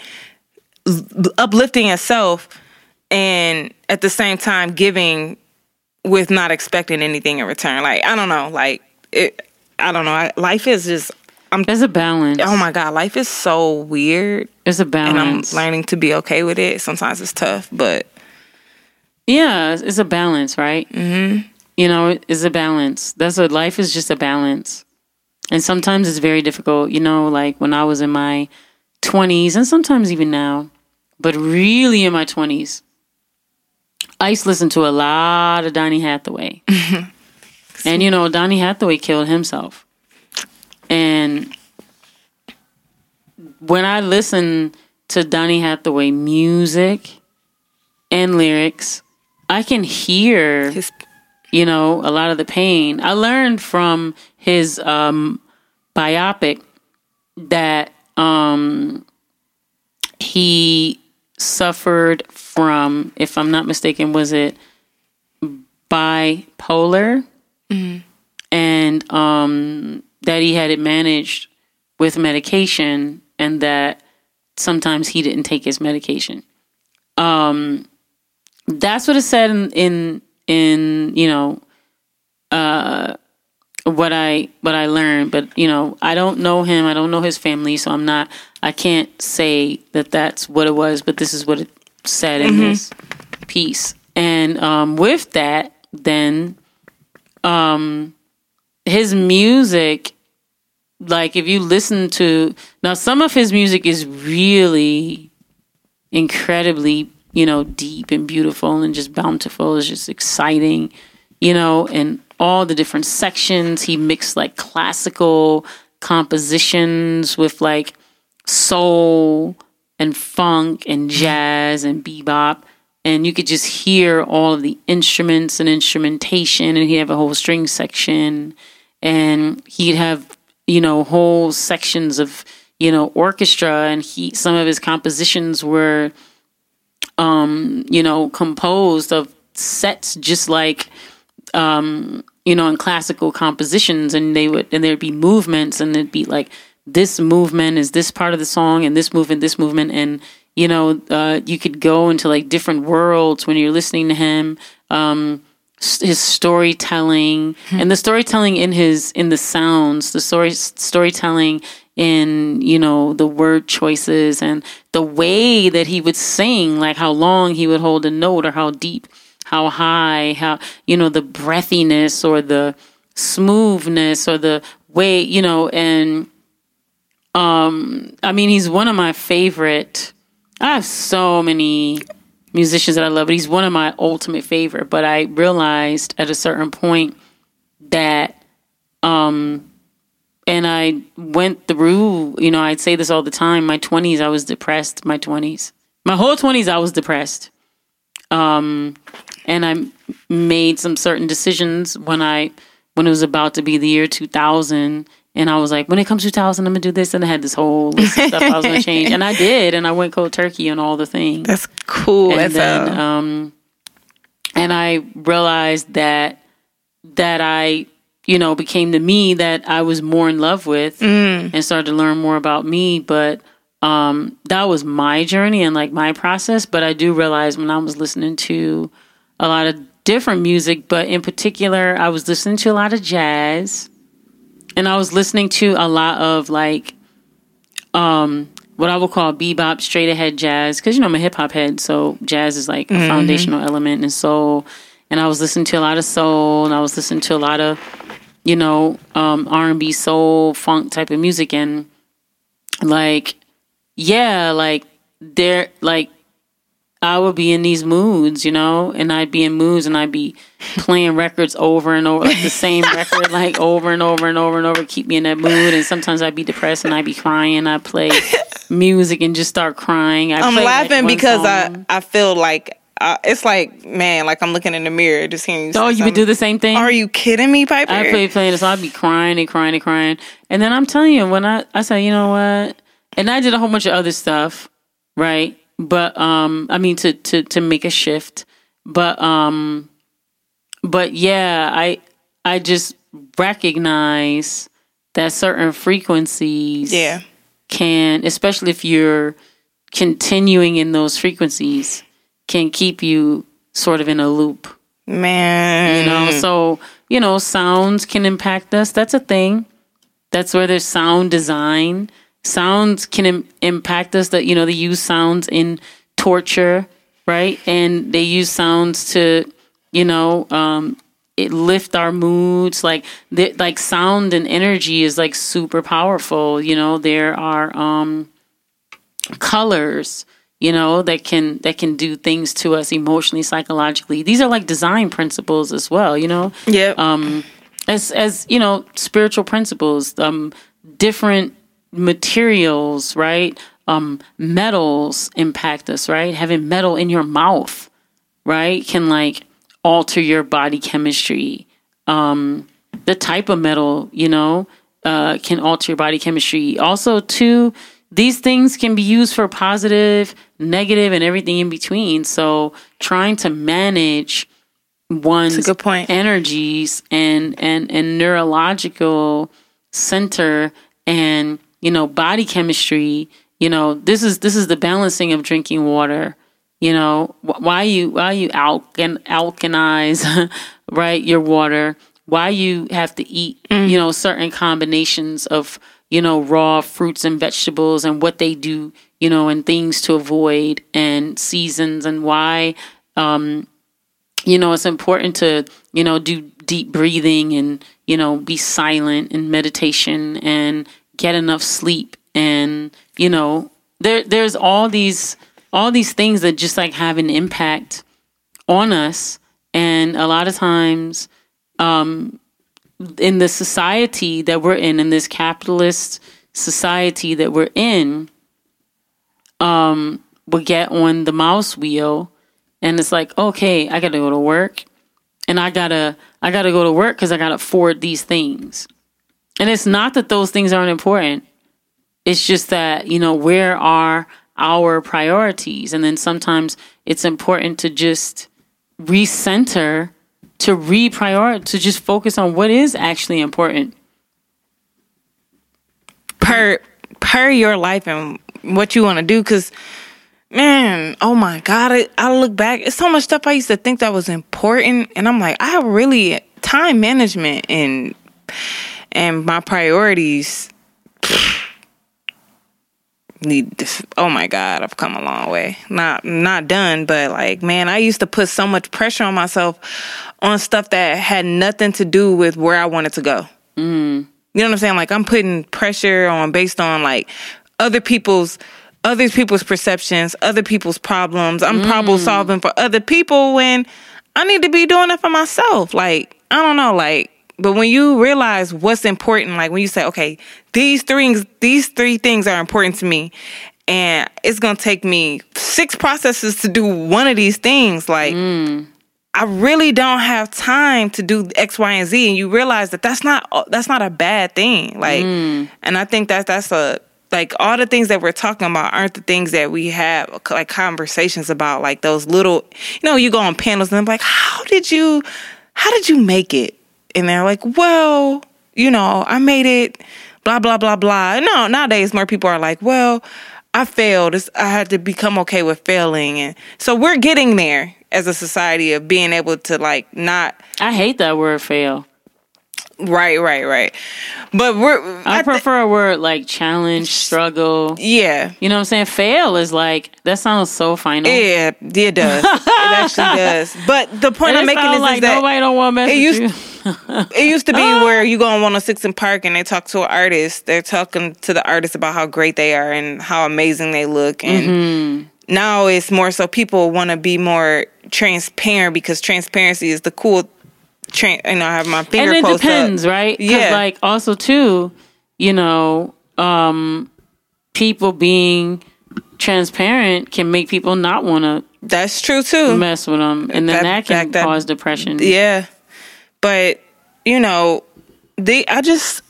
sometimes I just think that these are I don't know. I enjoy so much talking to you because this type of stuff is therapy when you talk to someone else that tells you like it's okay, like you don't need to be on Wall Street or in a Lamborghini in a music video, like you don't have to be that's not who you have to be. Believe in what you want to do, and the struggles that you go through while you're trying to get there, that's okay. Like, and these are the things that can help you, giving you tools and resources to help you as you go through those things. Like, it's just like going to church. Like, church is not about, to me, you going to necessarily learn new things. It's like you talking, the pastor talking to me like, dang, is he talking to me? Like, and you being reminded of the same Bible verses that you've been learning for like the last 5 years, but because you're in a certain space, you needed those words. You know what I'm saying? Like, I don't know. No, it's true.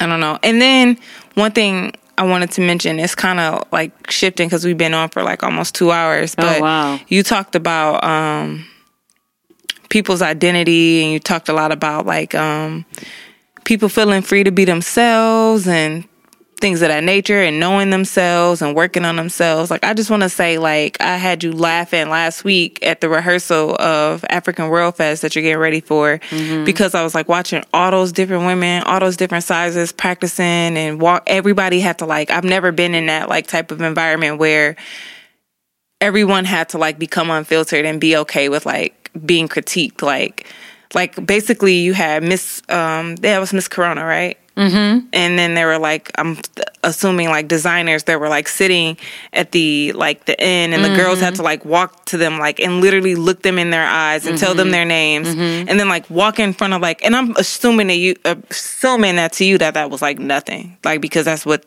they do in the fashion world. Yeah, you know what I'm saying? But the point I'm getting at is that takes a lot of confidence. That takes a lot, especially in this type of community of a fashion show where there's so many different types of shades, sizes, personalities. I'm assuming like women who modeled for all their life, and then some women who haven't, you know what I mean? So I want to shout out to all them that are prepping for that, because that takes a lot of self determination to even practice and do something like that. And then secondly, I want to just celebrate the fact that there were so many different shades of women there. And I mean, I know that's, you know, I don't mind reoccurring themes if they're great. You know what I'm saying? So I love the fact that all those women feel so comfortable in their skin.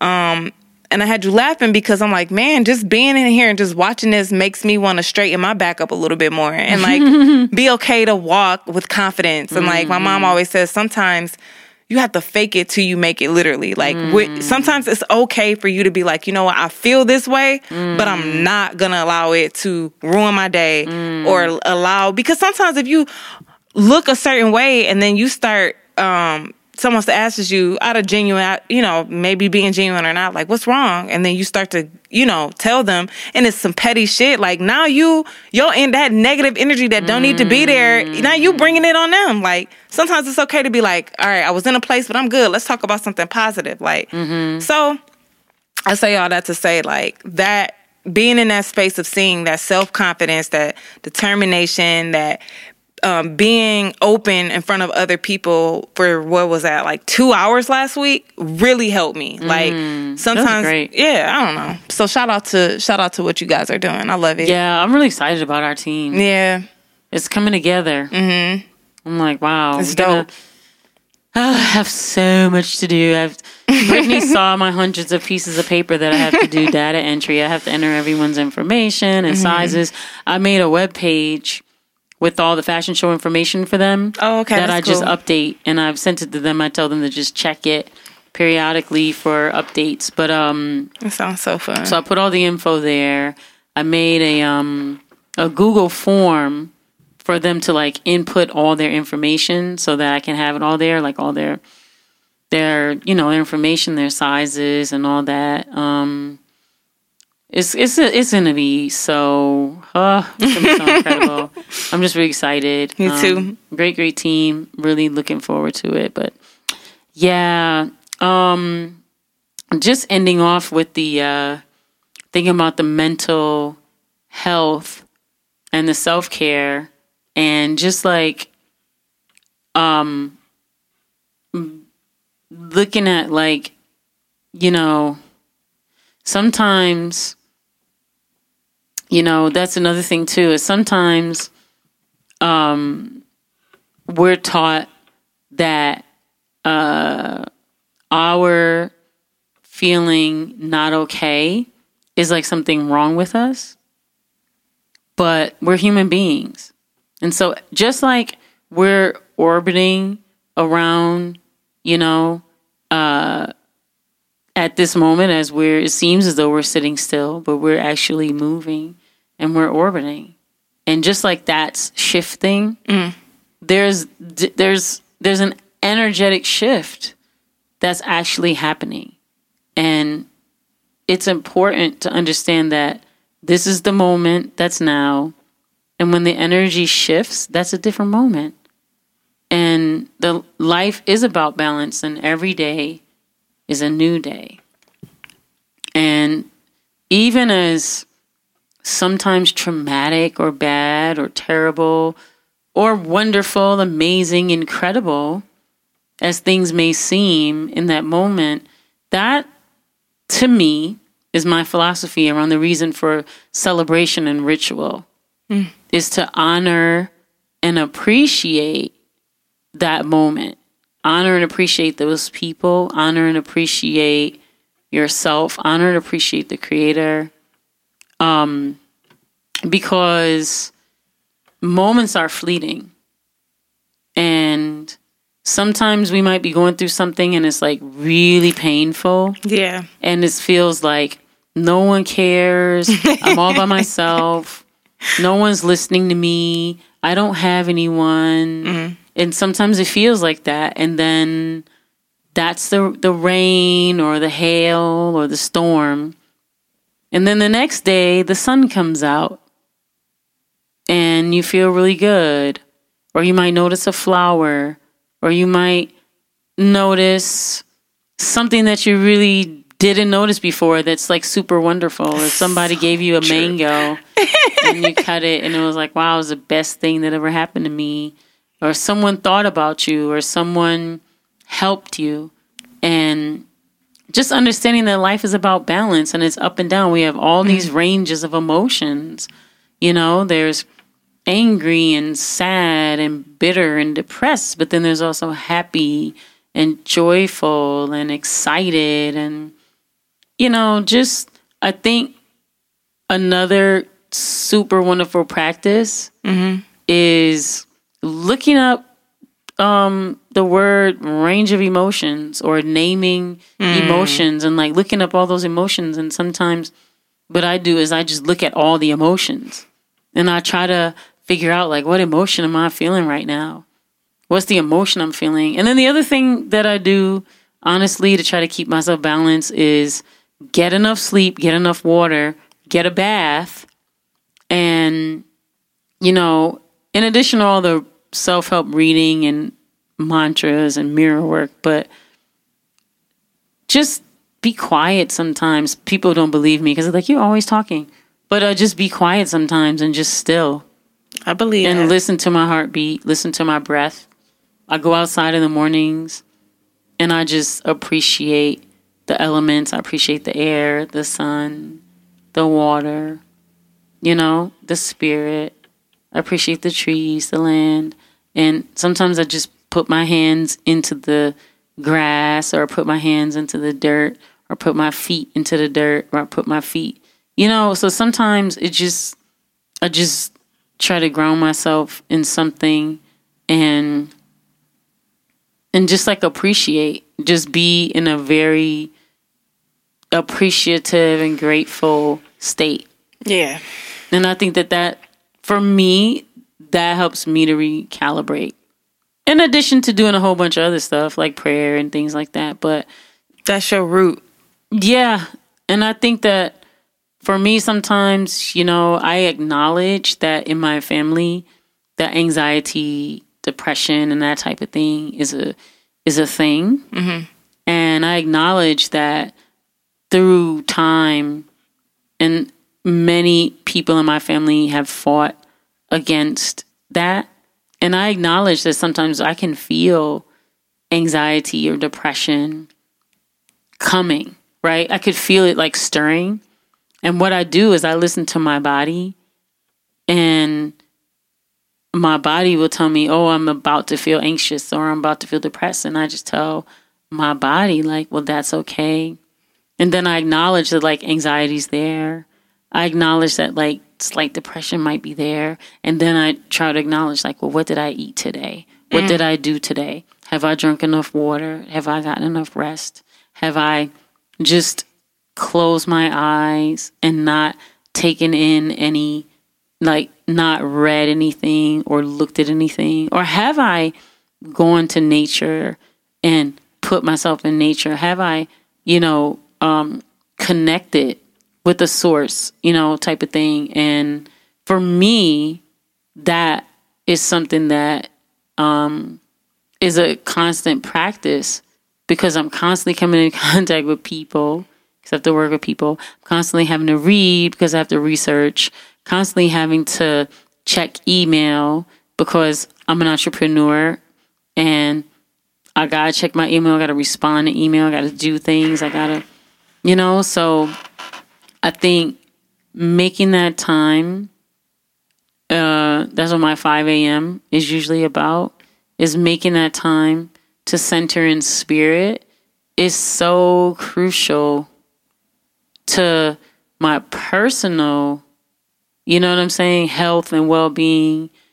And I notice a difference when I either oversleep or I have an early call time and I don't get to do like all of that, or I was so tired and I just went to bed and I didn't do my bath. Like I notice, or if I didn't get enough water that day or eat enough fruit, or I ate some French fries. Like I notice the difference when I eat some French fries. I'm like, oh my God, I'm feeling depressed. You know? I don't know. It's just the more and more and more of being quiet and eliminating stuff, but the more and more in tune, then the more and more finite, you know, I get with recognizing when I make a minor shift and when my energy changes.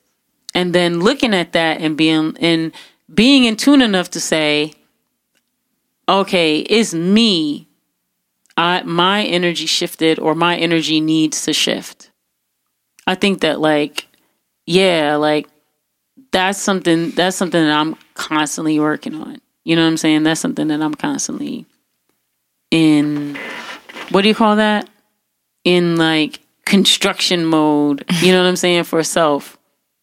You know? Because at the end of the day, I think we're given this, it seems as though we're given this, I don't know, directive or something, as if like, and then when this happens, then everything is going to be successful. Do you know what I'm saying? Yeah. As if it's like this thing, and it's like, no, like the point is that we're continuing to live. So every day is different. And so it's about the journey. And so at a certain point, as we mature, we get to learn that, oh no, this whole thing is a process and a journey. And it's important for us to appreciate this entire process and this entire journey. Yeah. So anyway, I just want to offer that, but we got to go. Time to get out of here. Brittany got to get things going up for the elevator business. I'm just picking on you, but no, it's all good. Yeah, so I'm getting excited about your pizza. I'm excited too. I wanted to talk about that. There's so much stuff that happened this past week that I wanted to talk about, but this was so much better. But I say all that to say I ordered a whole bunch of stuff on Amazon Prime, everything I needed. So that made me happy. Besides waking up today and seeing that so many of their employees went on strike, then I felt bad. Yeah, that's another thing. We'll talk about that another day. All right. Balance of capitalism and equity. Yeah, it is what it is. Well, any last words? No, Pipe. This was good, man. This was a real good episode. Okay, we just kicked it. You just have been listening to the Piper Carter podcast with my co-host, Brittany, the token millennial. And keep listening to Detroit is Different. You can listen to Detroit is Different on DetroitisDifferent.net. And that's where you can hear the podcast and learn about all of the podcasters as well as social media. Just look on Detroit is Different as well as Piper Carter. You can find me on pretty much all forms of social media: LinkedIn, Twitter, Facebook, Instagram, Pinterest, YouTube, Vimeo. What else you got? It's probably like a Black Planet floating out there somewhere, and probably like an AOL from the AOL chat room days, and probably like it's so many icons. What else do we have? It's so many. Yahoo, Hotmail, Unlimited, iCloud. But yeah, check out the podcast on Apple Podcast, Google Play, Stitcher, and Spotify, as well as other podcast channels. And we'll see you next week. Peace. Remember to like, share, subscribe, and always listen on Stitcher, Google Play, Apple Store, and Spotify. You're listening to the Detroit is Different podcast network. So you know that I had to write. That's why I get no sleep in between my sheets. Find nothing but clean linen. Sinking deep enough and you'll find another dimension. Attention to the truth. Things when you do things, how you really feel when they mood change. With peace and love always above. All your thoughts, all your power. Listen closely as the choir get louder. Floating on clouds and you flying with eagles. Watch this magic happen and you gotta feel the freedom of the float. Let me know, wanna take my pre-boat to another plane, another place, another level. Stay through all 4 seasons. Wish I had no reason. Worry about you leaving, but it's always a reason. Cause you want nothing but the best. Say it with my chest and I look into your eyes and I hope you're feeling blessed. Cause you gotta spread a little love. Gotta watch it grow. Always sunshine in the clouds when it snow. I say spread a little love. Gotta watch it grow. Always sunshine in the clouds when it snow. I say spread a little love. Gotta watch it grow. Cause it's always sunshine in the clouds when it snow. One love.